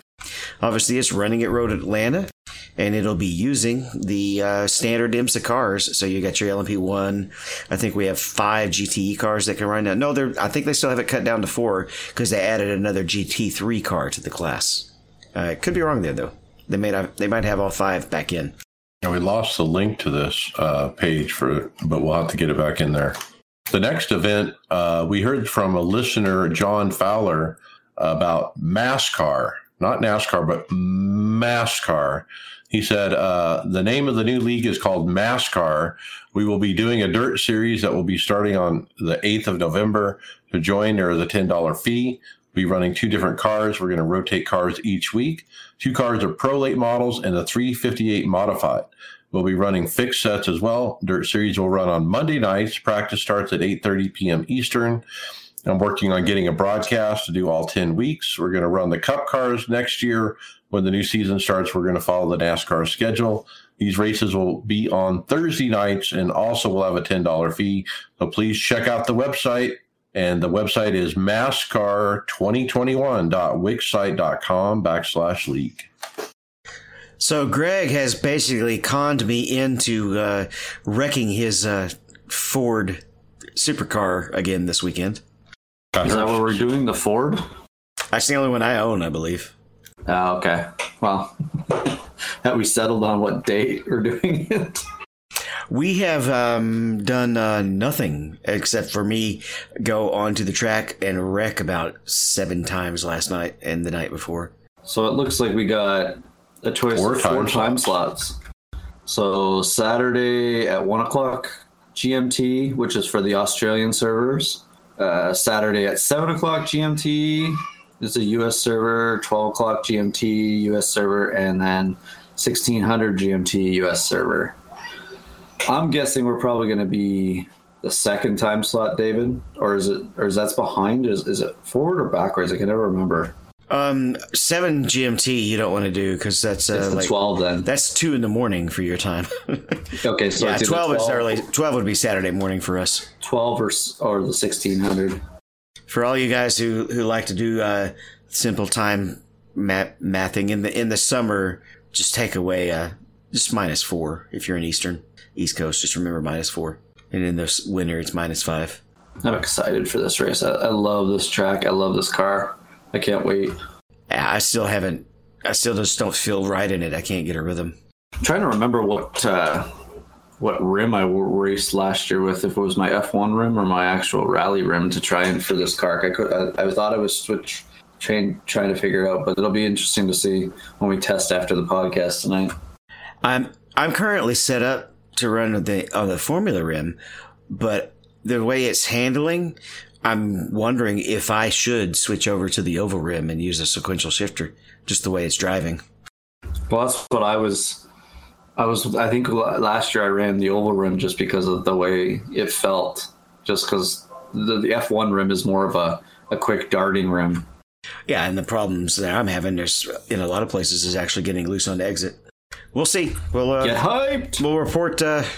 We'll talk about it next week, and it will basically come down to whether I screw up or not. Probably. I guess I'll start. Yeah, that way we ensure you at least get to run some laps. So because you don't want me to spin out right as you're coming into pit road and the other person's about to get in the car. Intimidator Challenge is coming up in the sprint cars, Brian. Well, now that we've bored everybody can come back now. Yeah, if Tony was here, he would be saying we would see him sleeping on Discord right now. I think I saw Mike on the camera nodding off there a bit. This one is a lot more exciting. Go ahead, Brian. This is called the Intimidator Challenge. We got this from Noah Carmichael. He said on September 24th, him and some friends are going to be hosting the inaugural Intimidator Challenge. So this is going to be a sprint car race, not the dirt sprint cars. This is the wingless asphalt sprint cars at Talladega, which is going to be crazy. So it's going to be a week-long process. They're going to have 4 practice sessions starting between September 18th and the 21st. And then they're going to have a pole night on the 22nd where they'll find out who 24 drivers are going to make the main event. And they're actually going to expand the field to 33 if they have more than 60 entries. If you do win the pole, you're going to win $50 for that, courtesy of Ambitious Cloud. And then the race itself will be on September 24th at 8 p.m. And it's actually going to be 76 laps at Talladega. They're going to broadcast live on Pit Stop TV. So the only cost to enter this is a donation to a GoFundMe page that's been set up by Marshall and Chabrol Pruitt as Chabrol continues an ongoing battle with cancer. So, guys, if you want to sign up, go to the GoFundMe page, be generous as you can, and help the family out with their cancer issue. But man, sprint cars, if they're geared right, they can hit close to 200 miles, I would think, 200 miles an hour at Talladega. And if they go sideways, they're going to roll for miles. The cars are just going to be flipping and flopping for forever at that speed. I mean, you see these sprint cars on, these quarter mile, third of a mile tracks they flip 20 times. These cars are going to be going twice as fast. That could be really interesting. As a matter of fact, I might play around with that when I get some free time, how that car runs at Talladega. It was this time last year I was running this car a lot and ran off all my iRating, and I really haven't gotten it back, and it's been a year. So I really paid the price by running that car for that season. I think it was season 3 or season 4 I ran it, but it's a fun car. Looks like a good event. So can you actually bump drift in this car in this track? You can bump draft, but I don't know about Talladega. Other regular tracks you can. I don't know if you'll be able to draft that much, period. I mean, these cars, I don't know what kind of holes they punch and what kind of drag they're going to cause. Who knows how they even modeled it, to be honest with you, because it's like such a fantasy type of matchup. It probably doesn't have, it definitely doesn't have the, quote, super speedway package, right? Like the completely different engine. Correct. And all the, No. So there's no telling what it might do. But we've done stuff like, remember when we did the Radicals at a 2-mile track? And how it was basically like super speedway racing. Yeah, those were fun too. But those cars, I imagine you can't gear them too much because it's just a single speed, right? It's a single speed transmission, so it's not like you can go through the gears to go from up to 200 miles an hour. So if they gear it up as high as they can, it's going to be like a bogged down really bad at the beginning until it starts to wind up. Let's just hope they've tested this before trying to say that they're going to put this event on. Because it is the inaugural, but I want to go try it now just to see. Yeah. Podcast housekeeping notes. Don't forget the Aftermath podcast. You can go out and find that at any podcast platform. We have our new website, iRacersLounge.com. Go there for the show notes. We're over at the Performance Motorsports Network. Check them out. Fantasy. I did bring up the results for this week at Richmond, and I have number 1 Conklin Speedworks, number 2 Res Dog, 3 Trick Dickel, tied 4th, and it was tied for 3rd. Oh Baby 44, 5th Fat Boy 1990, 6th Tony Groves TGI1 Racing, 7th GI Jojo 24X, 8th Cletus 45. 9th, there you are, Brian, Mac Rubbin, and 10th, Smiling Ninja. Yeah, that was a good week.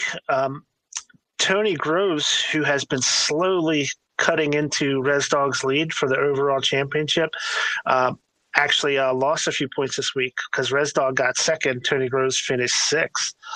Greg, honorable mention in 12th. Don't even. I just had no luck. I have no luck. And I was 23rd. So it looks like Res Dog has about a 60, almost a 70-point lead over Tony Groves with 8 to go. So could be close to coming down to the end. Tony Rochette's made in the top 10 overall standings. He's in 10th place. And yeah, Greg's took a little tumble lately.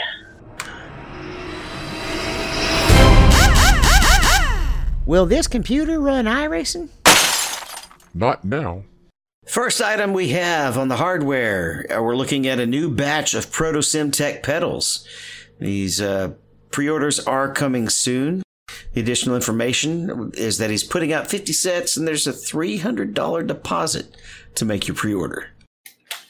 Wow, I thought these were gone forever. Last we heard from this guy, he said he was done making them. Wasn't this his like third or fourth time getting out of it? Yeah, he had said that before. That's true. I wonder if the shutdown with COVID changed things and made it where the rest of his life wasn't so hectic that it was worth still doing them. He's retired more than Hulk Hogan. And, I have to buy a set of pedals for my new cockpit because I'm pretty sure my hanging pedals won't work on that new one. Go ahead, Alec. Yeah, this is $600, though. What a value. I have to jab it in, even though you stepped on me. He's retired more than, who was it? Hulk Hogan or maybe Michael Jordan? Jordan only retired once, twice. Thrice, wasn't it? Thrice. Well, technically 3 times because. Anyways, we're not going to get into the technicalities of Jordan. Mike, if we're going to spend your money, you're not going to buy these set. We're going to have to find something more expensive for you that are better. These are load cell. So yeah, that's not in your price range for this team. How about he retired more times than Brett Favre? There you go. There you go. But for load cell pedals, guys, these are sought after. I've heard really good things about these in the past in the forums. Everyone who's touched them has said very good things. I think they're on the same level of like the Heiskenvelds. So get yours now. You can get a deposit going. Is there a theme going on with pedals here to start the show? It looks like it because Mike's now going to tell us a little bit about some Thrustmaster pedals coming out. Yeah, we got the T3 PM pedals are now available from Thrustmaster, and they put up a video on their Instagram showing them off. What do you guys think?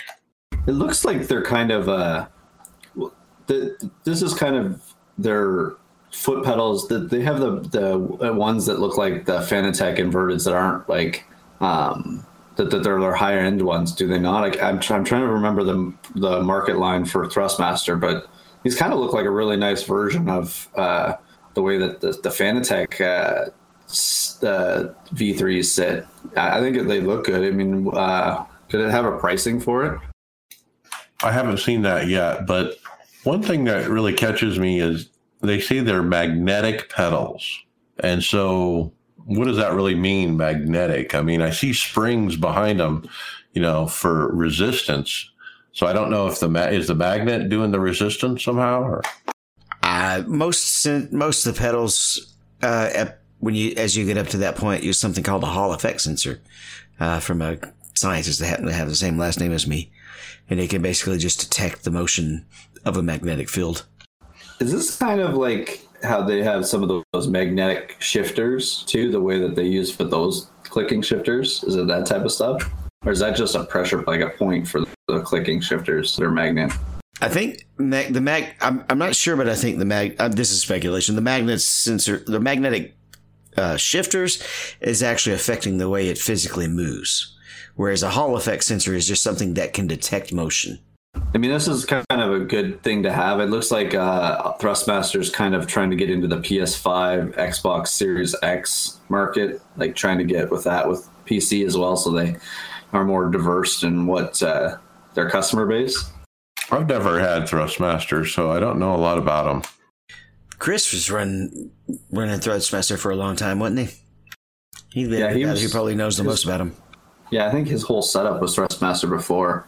I think he's come over to the dark side now. Well, as we're talking about the what we would probably consider some of the entry-level brand wheels, we have possibly Logitech jumping over to the direct drive wheel, maybe, Mike?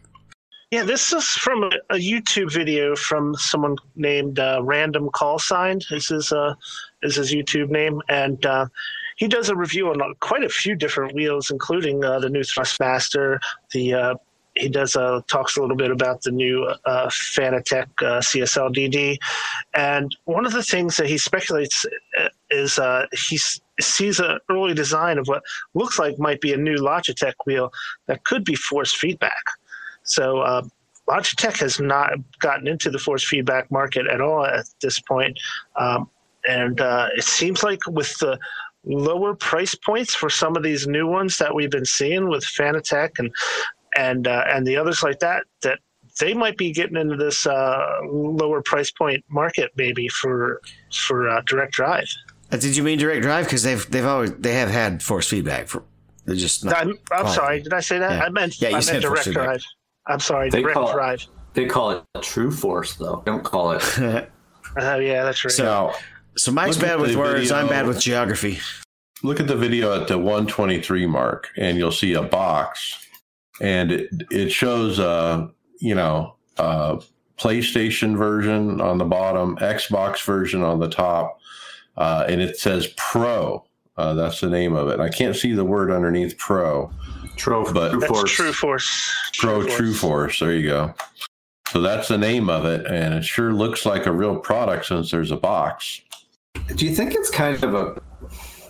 I hate when they've designed these products for the to have the console market brought into the PC stuff or the wheel-based companies where Xbox and PlayStation can't seem, or Microsoft and PlayStation can't seem to match together and get the same. Could you get a nicer wheel and have both of them compatible? Like even when you're buying like Fanatec and stuff like that, you have to have a different hub. Like at some point, just the consumers aren't gonna, a lot of consumers have multiple consoles. Are they gonna want to go down a road of having two different wheelbases and things like that if they want to run things on different things, or do they, or you force them to choose, right? Well, it kind of comes down to the same reason certain telecom companies want you to only be able to buy their peripheries, right?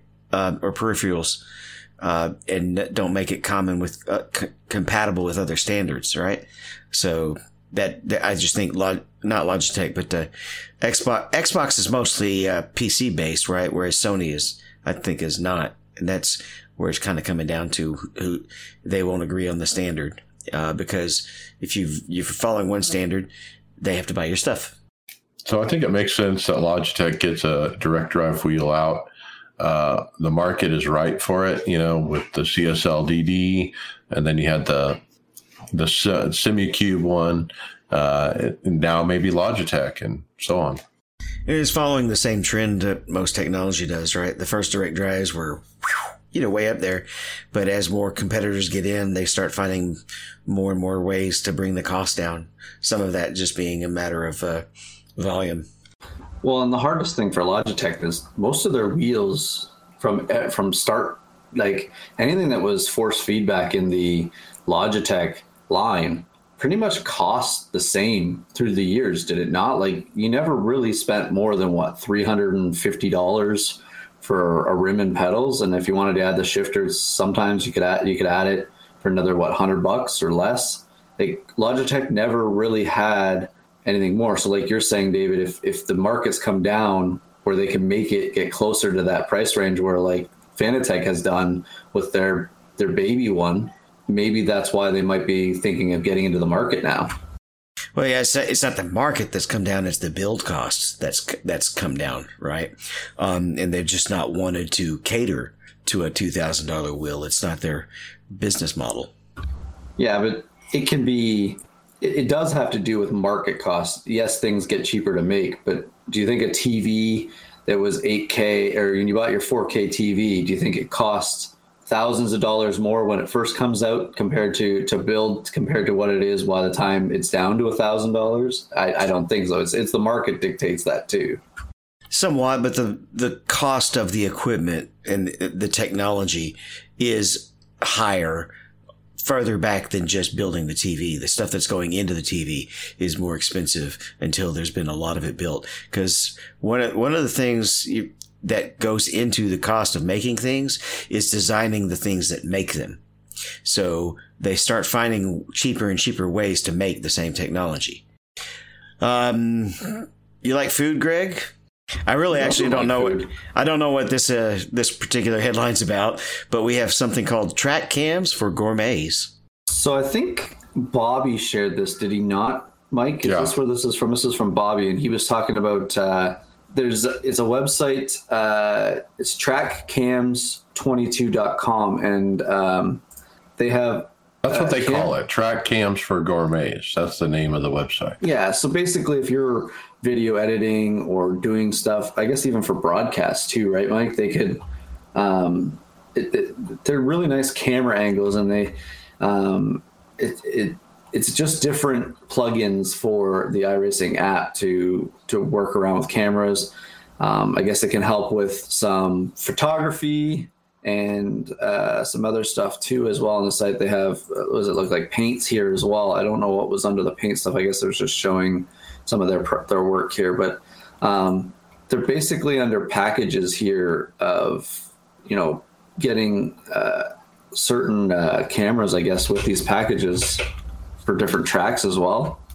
Yeah, I mean, if you click into it, you can get like the base package download for free as long as you don't use it in a stream or in a broadcast. Now, he has paid versions that you can pay him for that you can use in a stream or a broadcast. So it just depends on what your use case is.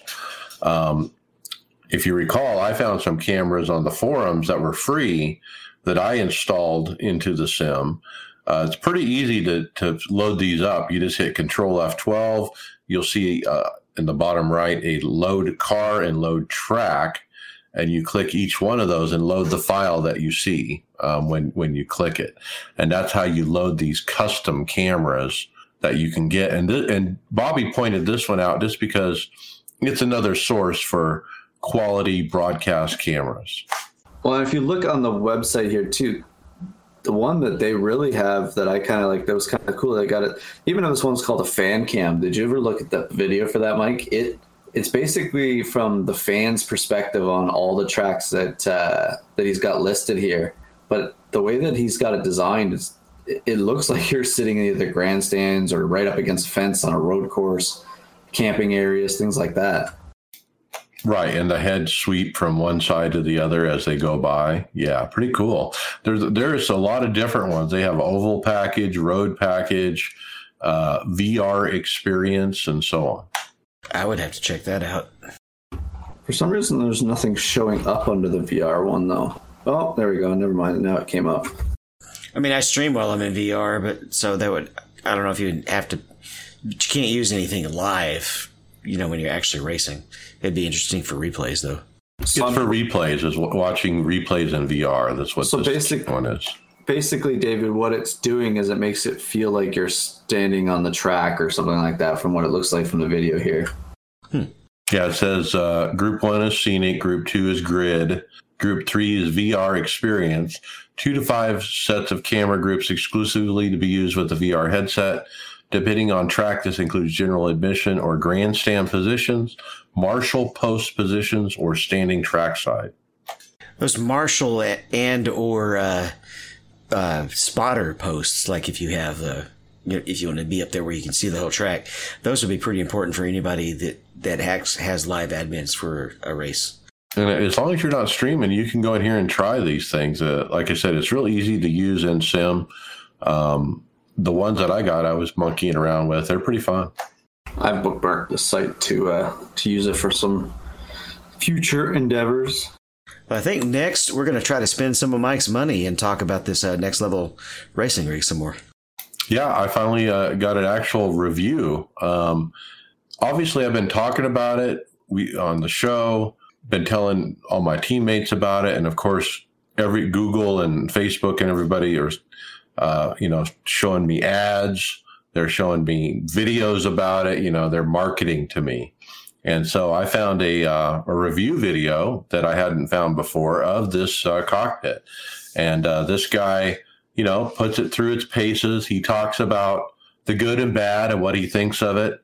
One thing that really caught my eye about what he said was the seat. This bucket seat that they have on it that looks kind of wide for the, if you're a bigger guy, He said it wasn't really great. He said he had a little problem with if he wanted to put his head back, it didn't feel comfortable.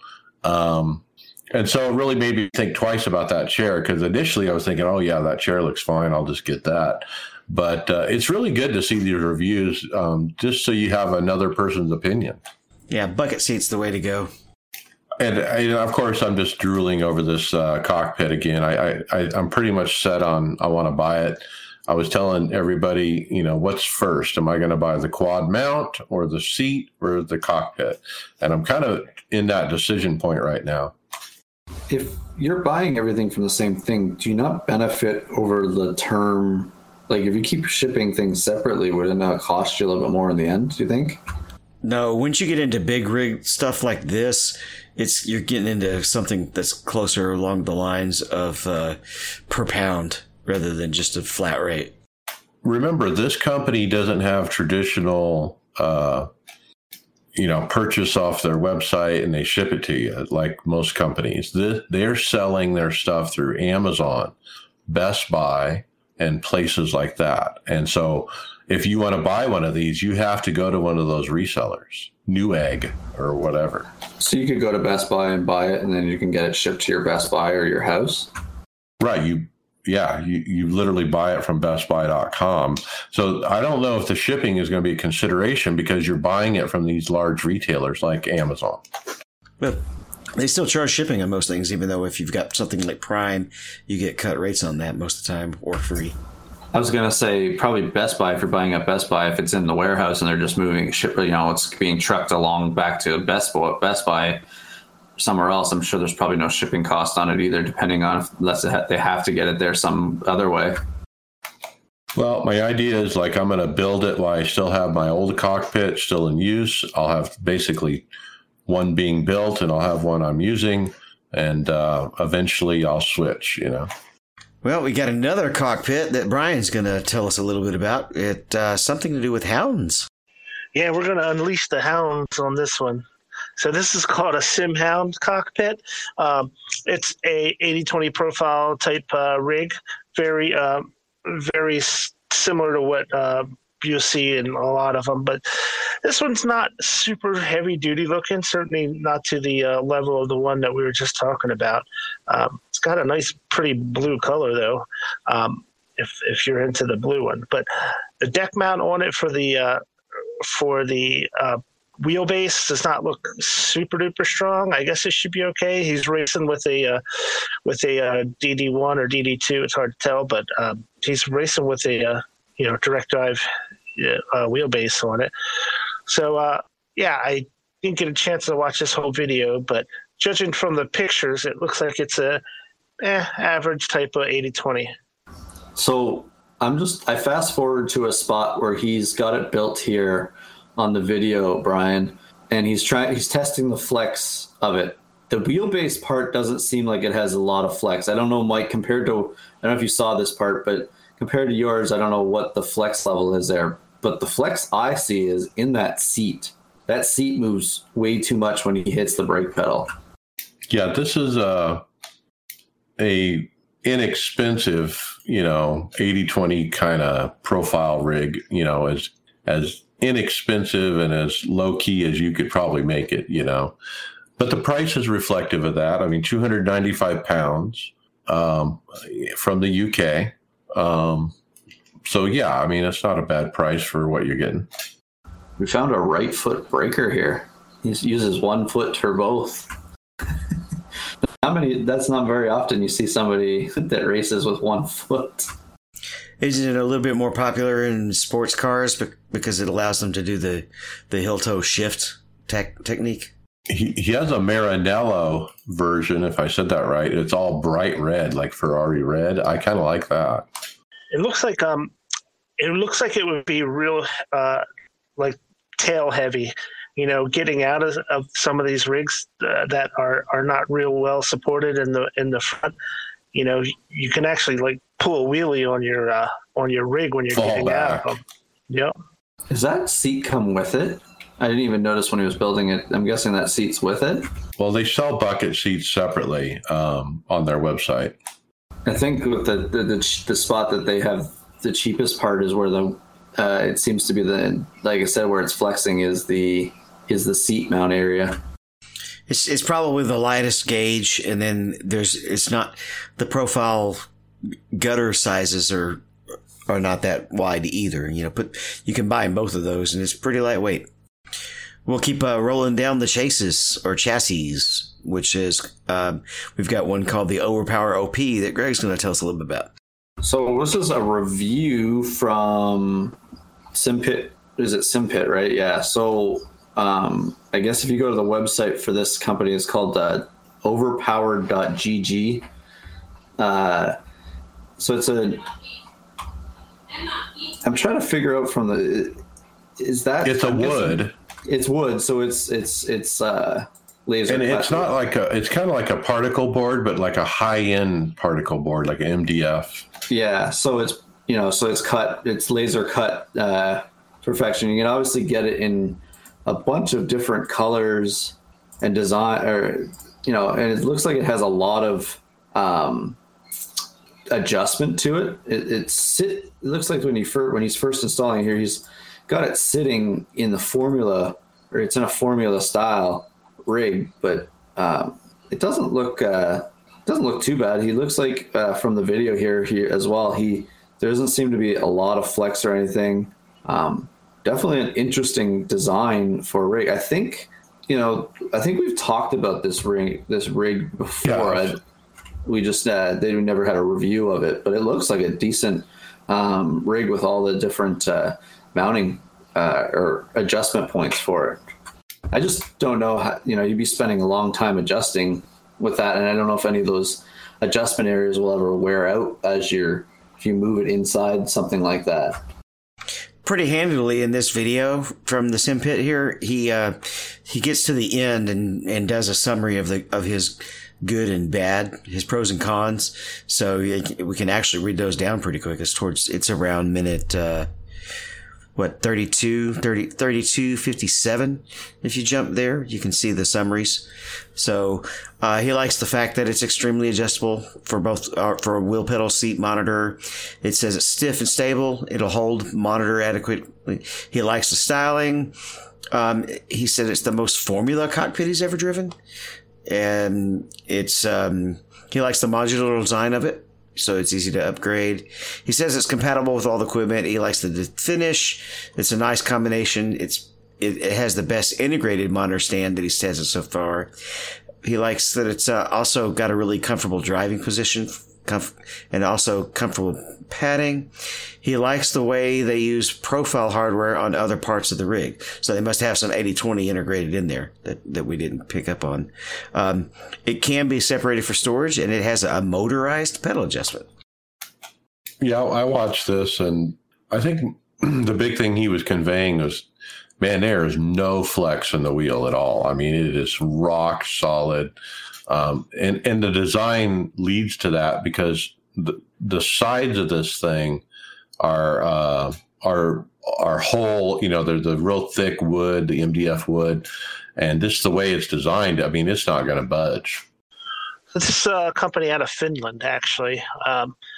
And if you go on their website and look at their About Us section, it shows like his first time he built a rig for racing. It's made all out of 2x4s, but it's really pretty neat. It's not something he designed to sell. It was just something that he made for himself, and it's actually really cool looking. It's just he's got those egg carton type of cushions on it just to soften up the wood a little bit. But yeah, it's pretty cool to see the history of this. If you take a look at the not so good on the summary, the probably most two notable ones are that it is very low to the ground. So, Mike's probably not going to like that one. He'll have a little trouble getting in and out. And then it's also pretty expensive with all the add-ons. It's like 700 euros for the entry level. They have a child seat option for it, so you can attach a child seat to it. Yeah, I did see the video where he's getting in and out to show you how easy it is to get in and out of. And he struggles a little bit because that area where you would have to slide your foot through is pretty small.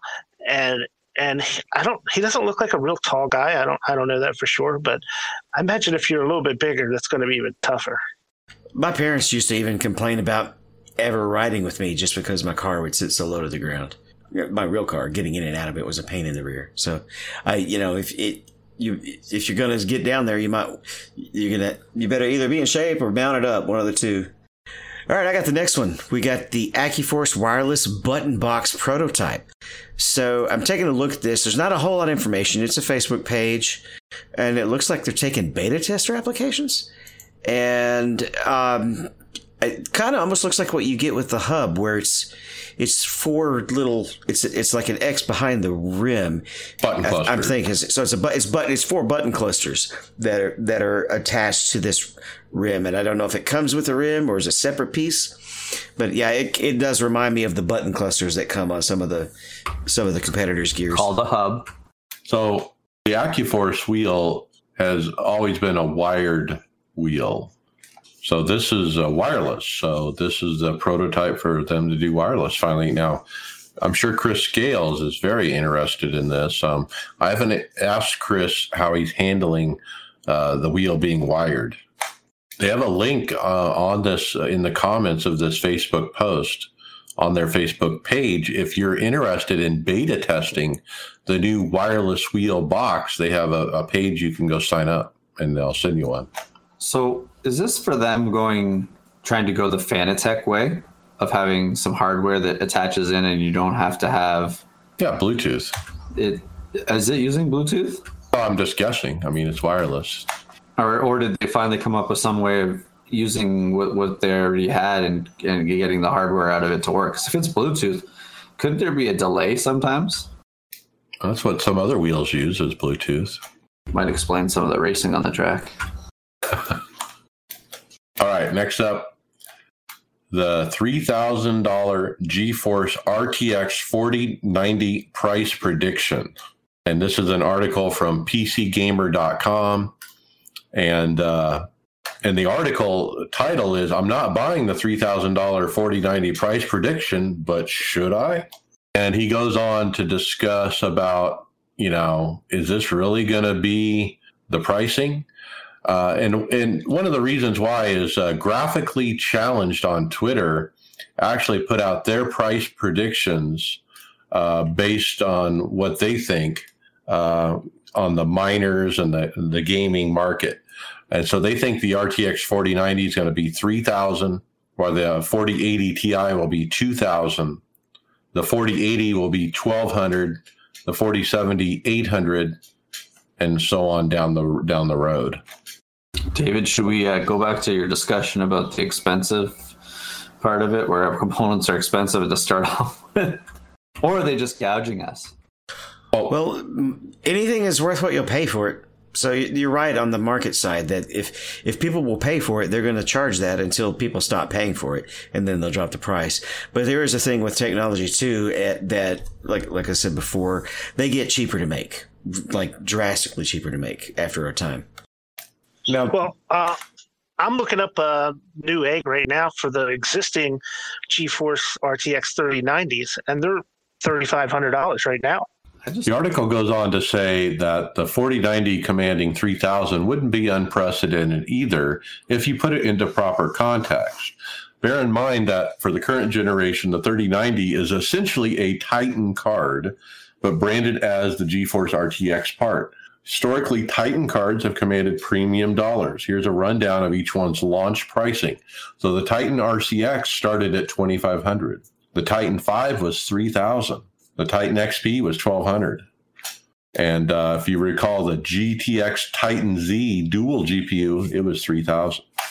I just can't see spending that kind of money on the graphics card. Man, that's like that's an entire computer. PC, man. Yeah. Because if you get a 700, that's about what I spent on my computer was $3,000. But I have a $700-800 graphics card. It's crazy. Well, I think we might have time to pick up one more hardware before take a look at the clock, Mike, and I'll cover this one while you're having a look.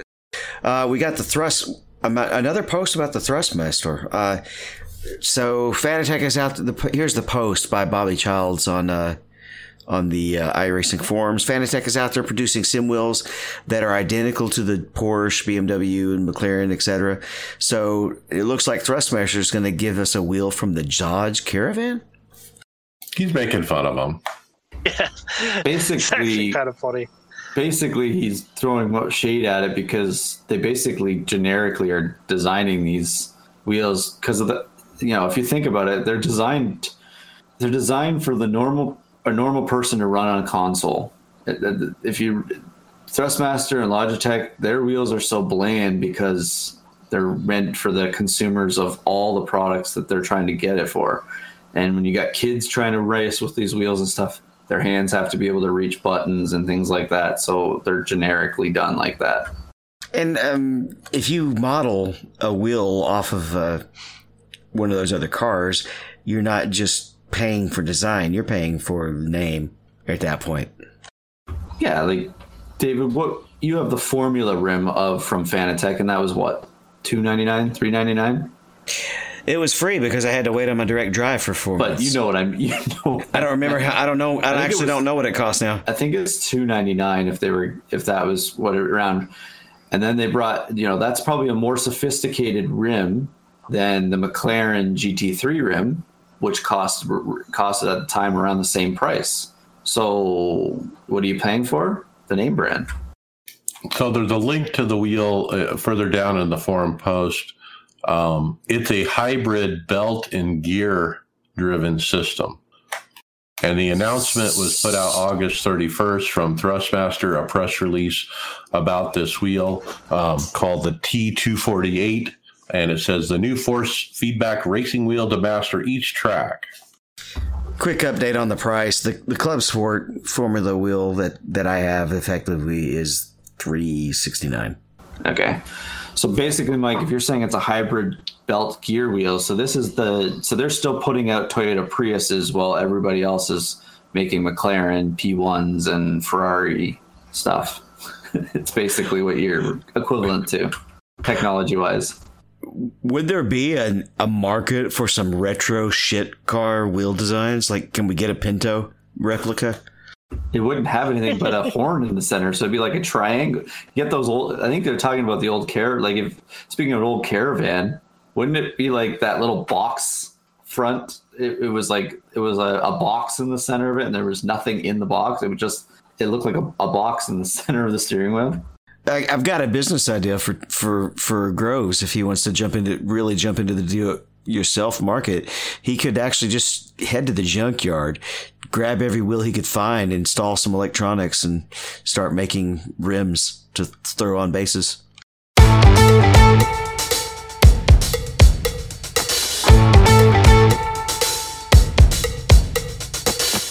All right, let's get into results. We have the NIS Richmond Friday Open. I was DQ'd out of the race with 6 to go. I kept getting running over from behind for some reason.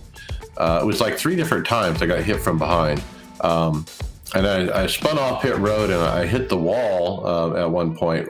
I come off pit road and I gassed it and it turned immediately into the inside wall. The wheel spun real quickly and my hand actually got caught up in it, my left hand. And I felt like I actually sprained my thumb.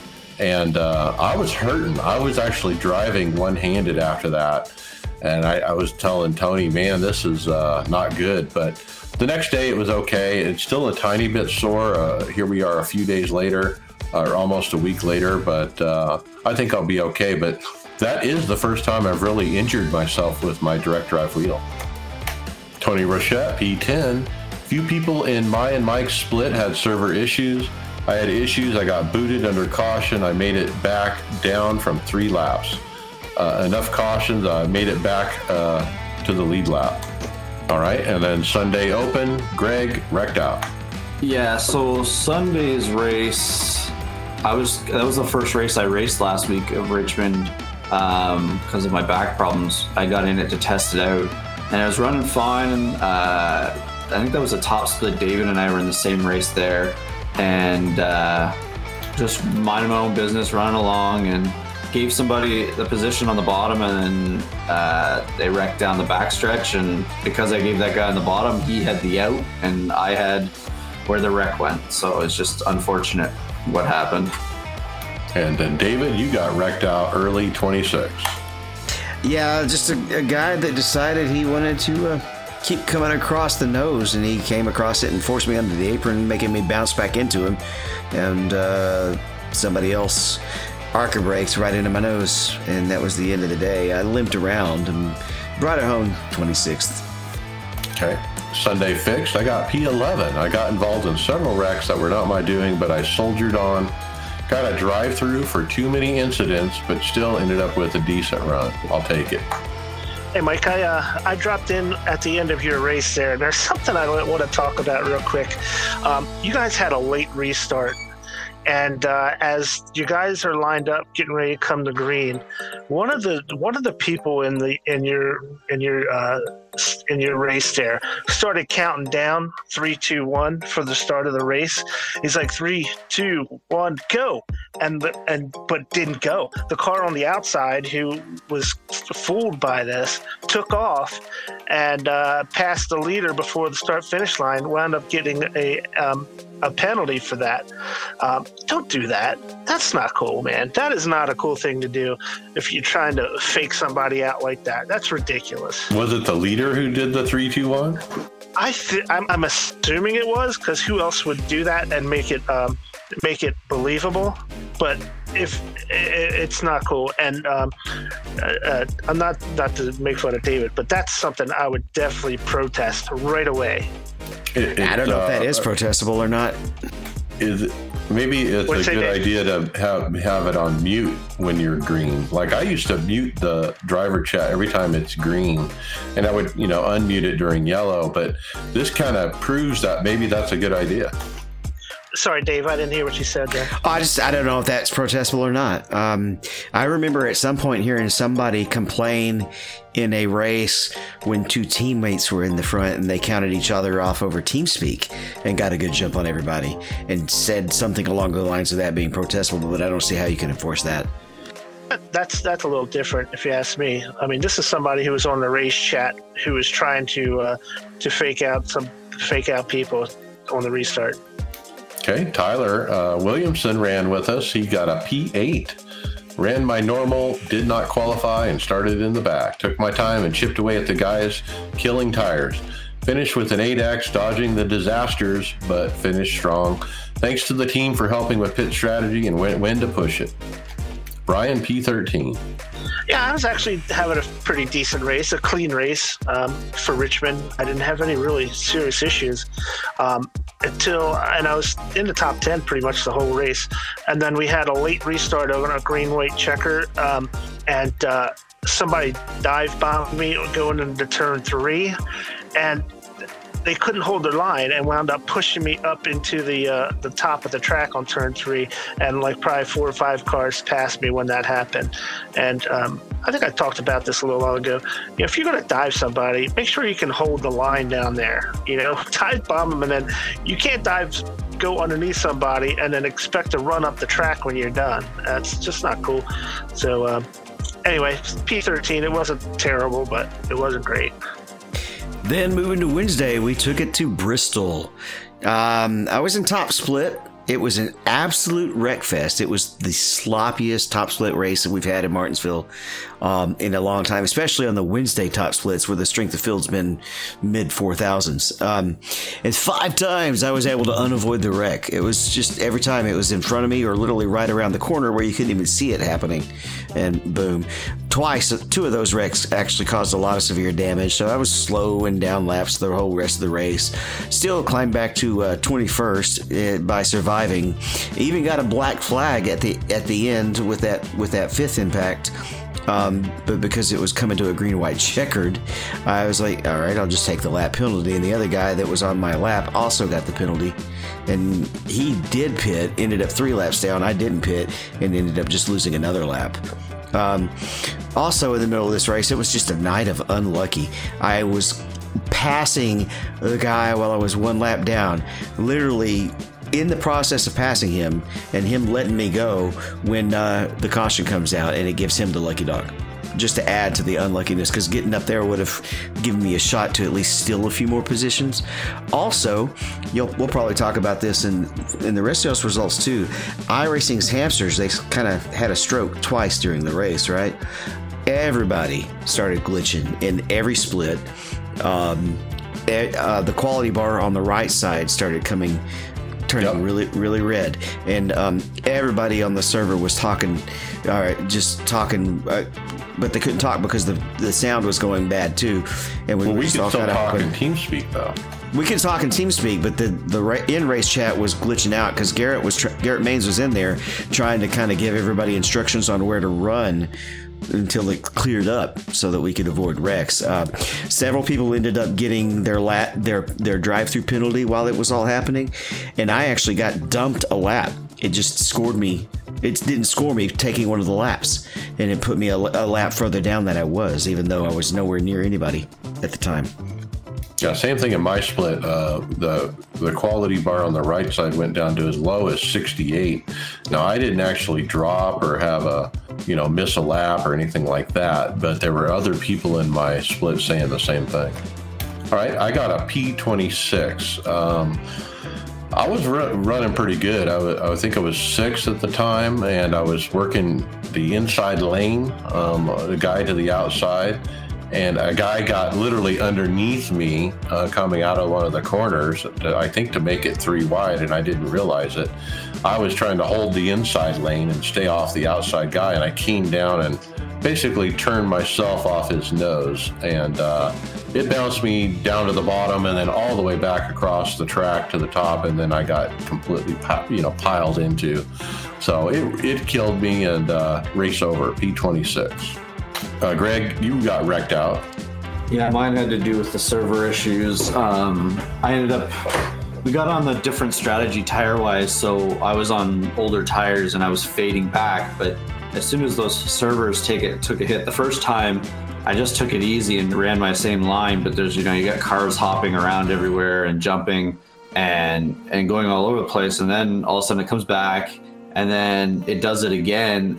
And when it started it was almost, I think the servers were almost ready to drop every one of us. It was way into the red at one point. I think I read 55 on iRacing side on the bar, and when it started climbing back up, there was a car.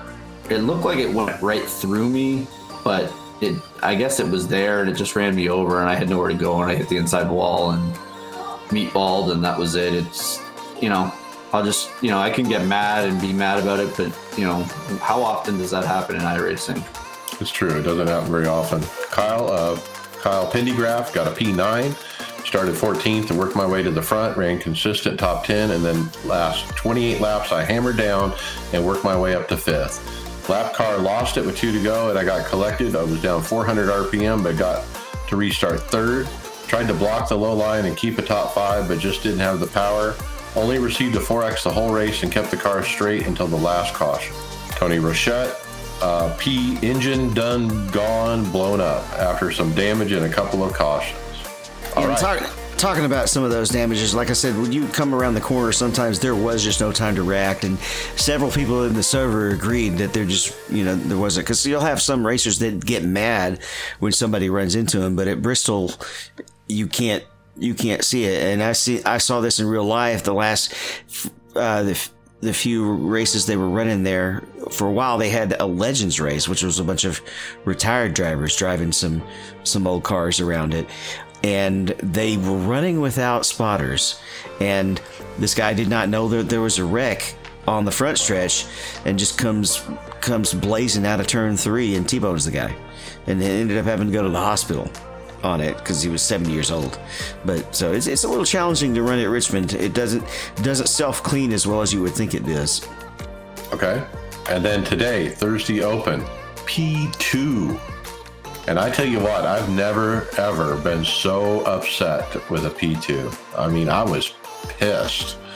I led the most laps, and I put this one hurt because I almost had it won. I mean, the guy honestly beat me. He was a better driver. I had the outside. He chased me down from behind. He got to the inside many times, 3 or 4 times. I had Joe Owen in there spotting for me. Thanks, Joe. Trying to keep me cool. I told Joe, I don't think I've tried as hard to drive a car as I did today. I mean, I walked away just exhausted from that race, but just mentally, I was just up on the wheel as much as I could do, trying to win that thing. But at the end of the day, he was side by side with me. I was running really hard trying to hold him off, and I was going to hit the wall regardless. And he came up alongside me and was going to go into the wall with me and basically push me in real hard. And I got the wall and he got the lead, and then he drove away. So I couldn't catch him after that. At one point, I was keeping up with him, but then I lost him and I lost the race. But P2, Tony Rochette, P3. He stayed out of trouble, ran the tires off on the last run. He was hoping Mike and the other guy would wreck. He needed a win this year. So Tony was in my split, and we had 4 cars on the lead lap because I had lapped up to that point, all those cars. And he was just riding, just waiting for us. And at one point, during the last restart, Tony and I were side by side, and the guy behind us was coming, and he's like, okay, let's get lined up. After the race, I was telling Tony, maybe I should have let you go. Maybe you had a chance to win this race, and I messed that up. So I'm kind of kicking myself. Maybe I should have let Tony go and let him try, because I couldn't hold that guy off. I don't know if Tony could have. We were running different sets too. Great run, man. To back up my Richmond with a 4th, and then my Southern 500 win the week before, and then to come out of here with a P2. Man, I'm just ecstatic about that, actually. Well, funny you mentioned P2, because that's where I finished in the fast track sim racing race. We had a late 40 lap-ish run, and just did not have the same short run speed or even medium run speed as Greg. 22 laps. Was it 20? Okay. 20 or 22 laps. Well, anyway, I just didn't have the same speed, and so I kind of spoiled Greg's announcement because Greg took the win. Nice win. That was interesting race. I've never had, I think that was probably, of all the races this season, that had the most discussed about afterwards on a bunch of things. But I don't know what it was. I think maybe it was help from David on what night was it the following week, David? Tuesday? Did I watch it Tuesday night? One of the nights I watched your race. I'm able to usually run a test race on Tuesdays, right? It was the NAS Wednesday night because I didn't run it. Oh, yeah, that's right. I watched that. And I watched David run, and he, I picked up some pointers of how he ran the track there, and I kind of just, David's always been easier on tires in the long run, and normally I'm out trying to get ahead early, and sometimes it comes back to bite me, and I just minded my P's and Q's most of that race and watched guys just wear their stuff out. And there were some guys on the track that were, how am I going to put this? Trying a little bit harder than the setup was going to allow them to race. That's what I'm going to describe it. And there's a little bit of that. They're using up a lot of the track, and I guess I don't know if we're going to talk about much here, but it's one thing to call it racing, and I get that the guys were saying that they were racing, but if we run you down from 5 seconds or 3 seconds to get to you, and then we get to you and you bring the rest of the pack back because you're racing us hard, so now you got 5 or 6 cars in the battle instead of just 2, that's where I kind of lose it. And I think they were, some of the things wasn't happy, because I also said that one of the guys that I was racing with, I punted him into one of the corners just to see what it would do, because he was racing us so hard. And I don't know if he didn't like it or not. But I've been moved in races too already this year for wins and things like that. So I don't know where some of the talk had been about that race. I hope it doesn't translate over into next week, but I had probably, I'm going to say it, probably the best car in that race, and I finally pulled it all off and won one with it when I had the best car. So that's 2 wins from this season when I feel like I'm the best car on the track. Hold on. Yeah, I'll follow up on that. If you want to race like Ryan Newman and race hard, then you have to accept that you're going to get moved too. If you want to race hard by holding somebody up who's faster, then bumping is racing hard too.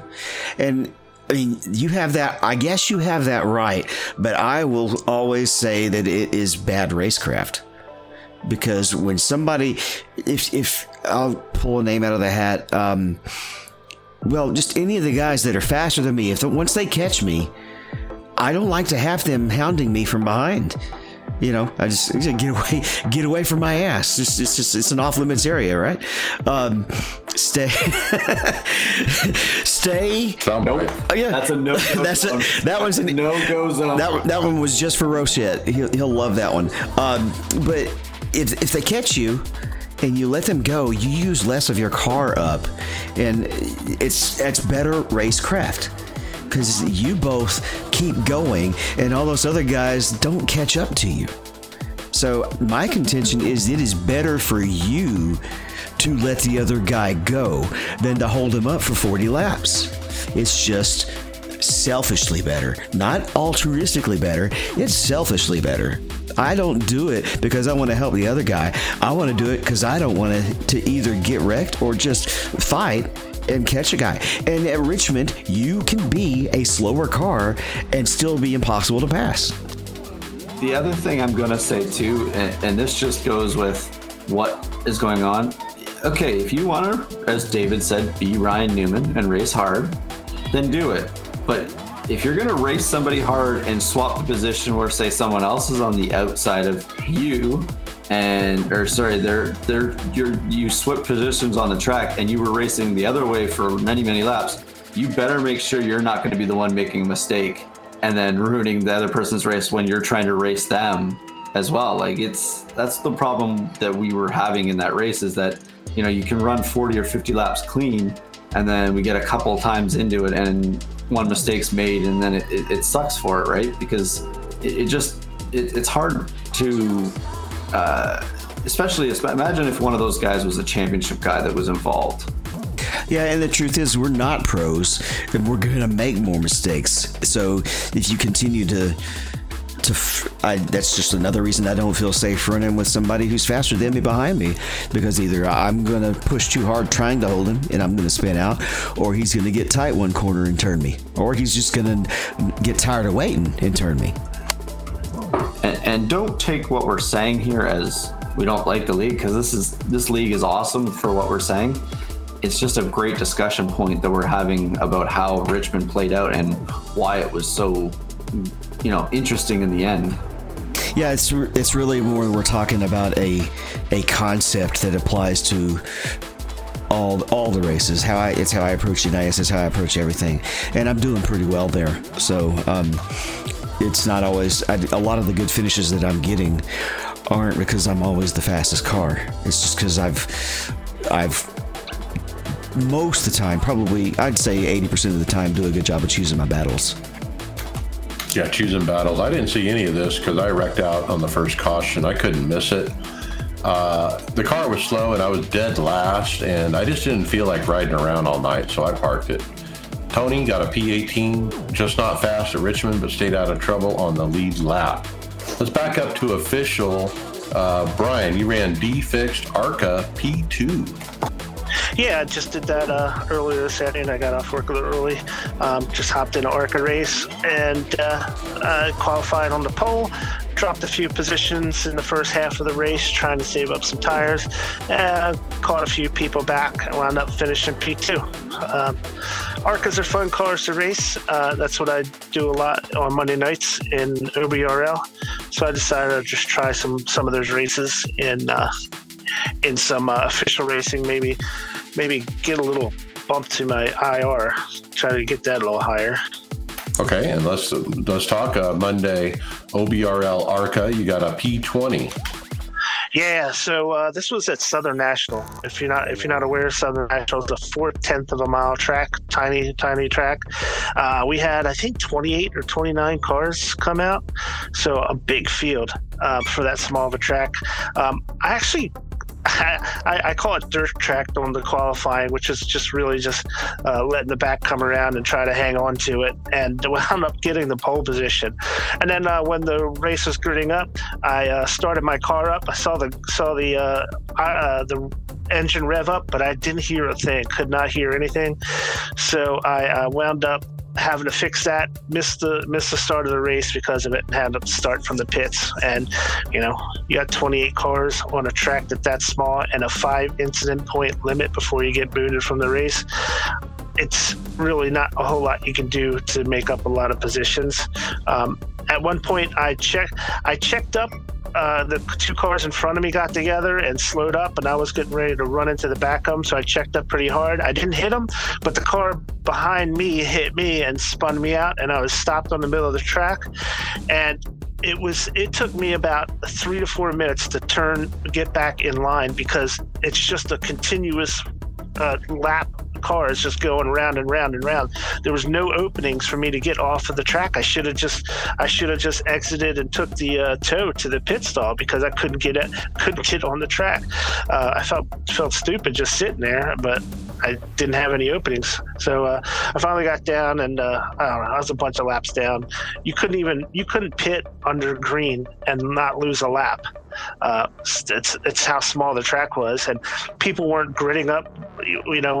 When a yellow came out, people weren't getting together close enough that if you were towards the back of the field, you didn't have a chance of staying on the lead lap by pitting. So I found that out the hard way.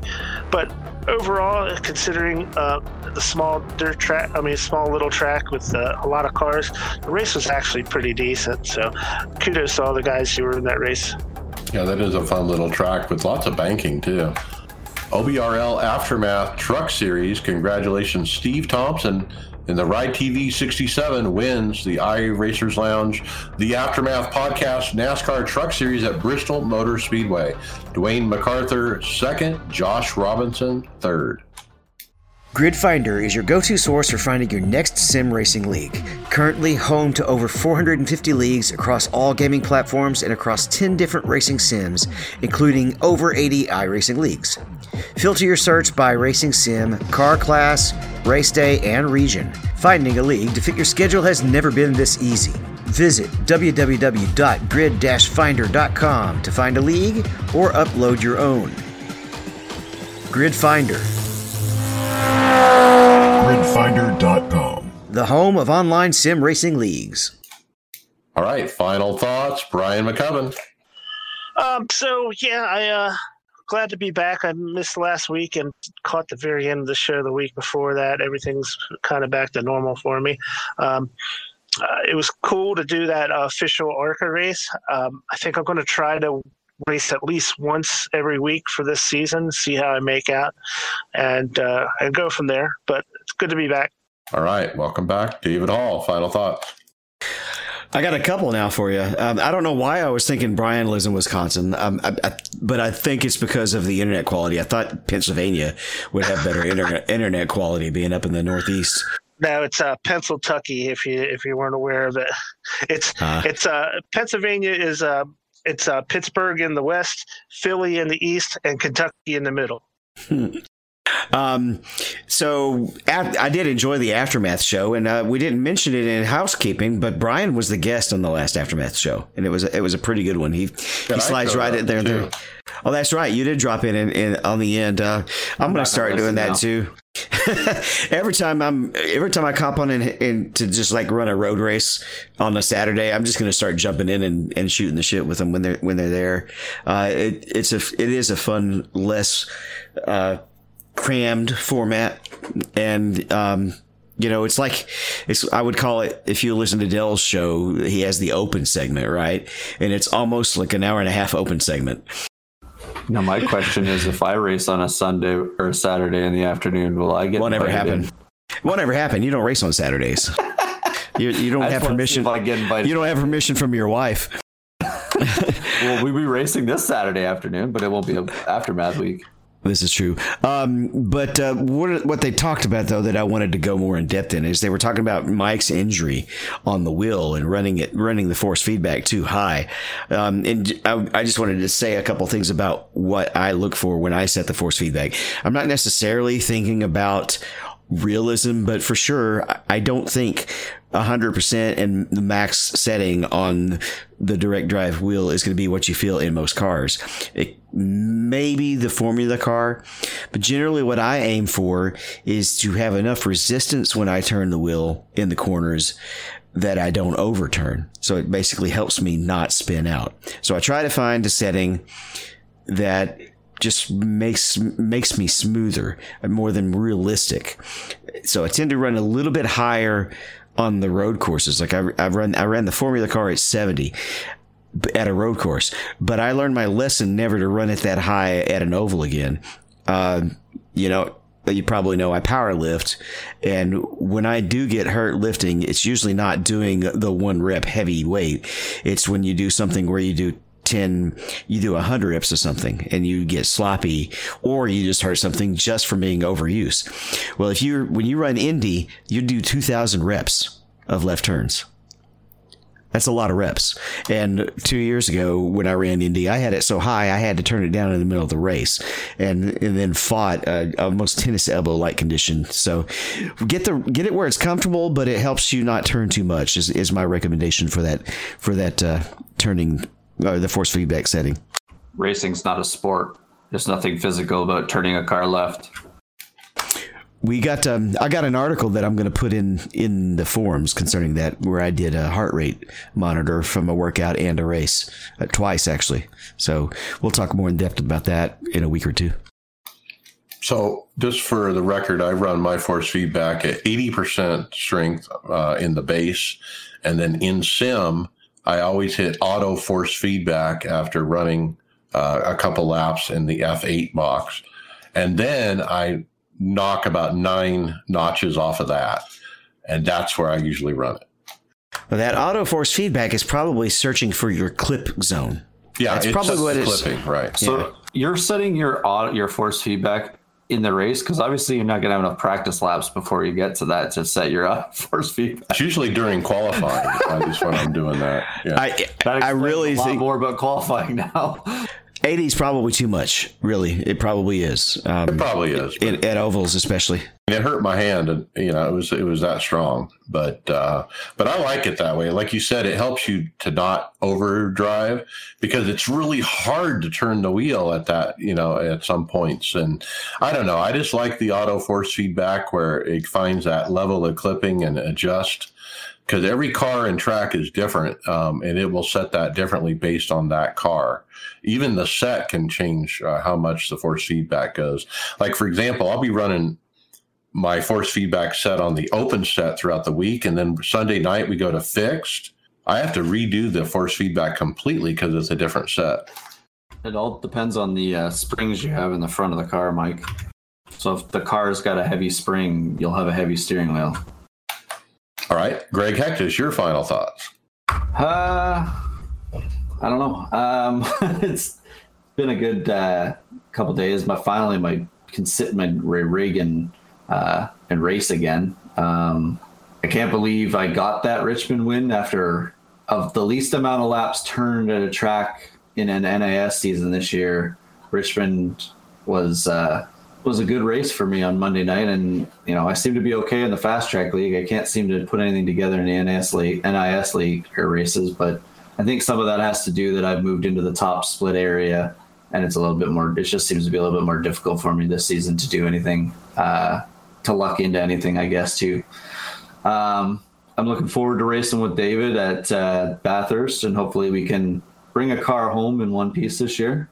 And not likely. See what happens. We'll see what happens. We'll get 30 laps in, maybe. Yeah.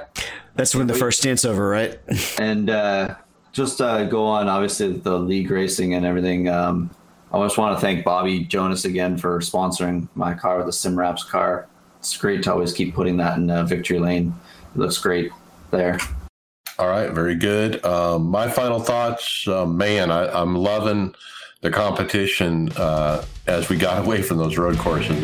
My Southern 500 win, got a 4th at Richmond, got a 2nd at Bristol, going into tomorrow night looking for a win again. I just feel confident, a little bit cocky. I think it has to do with I'm not in the top split anymore, and maybe I can actually compete on these non-restrictor plate tracks. And in the past, I always won on the restrictor plates, and I rarely would win on another kind of track. But now that I am, man, I'm just loving it. And it's got my excitement going. As far as hardware, I'm looking at that next level elite sim rig very, very closely. Deciding, what my game plan is, how am I going to build it, what am I going to buy, what are the components I'm going to get. So that's fun too. It's always exciting to plan sim racing purchases. So with that, hey, we'll see you on the track later.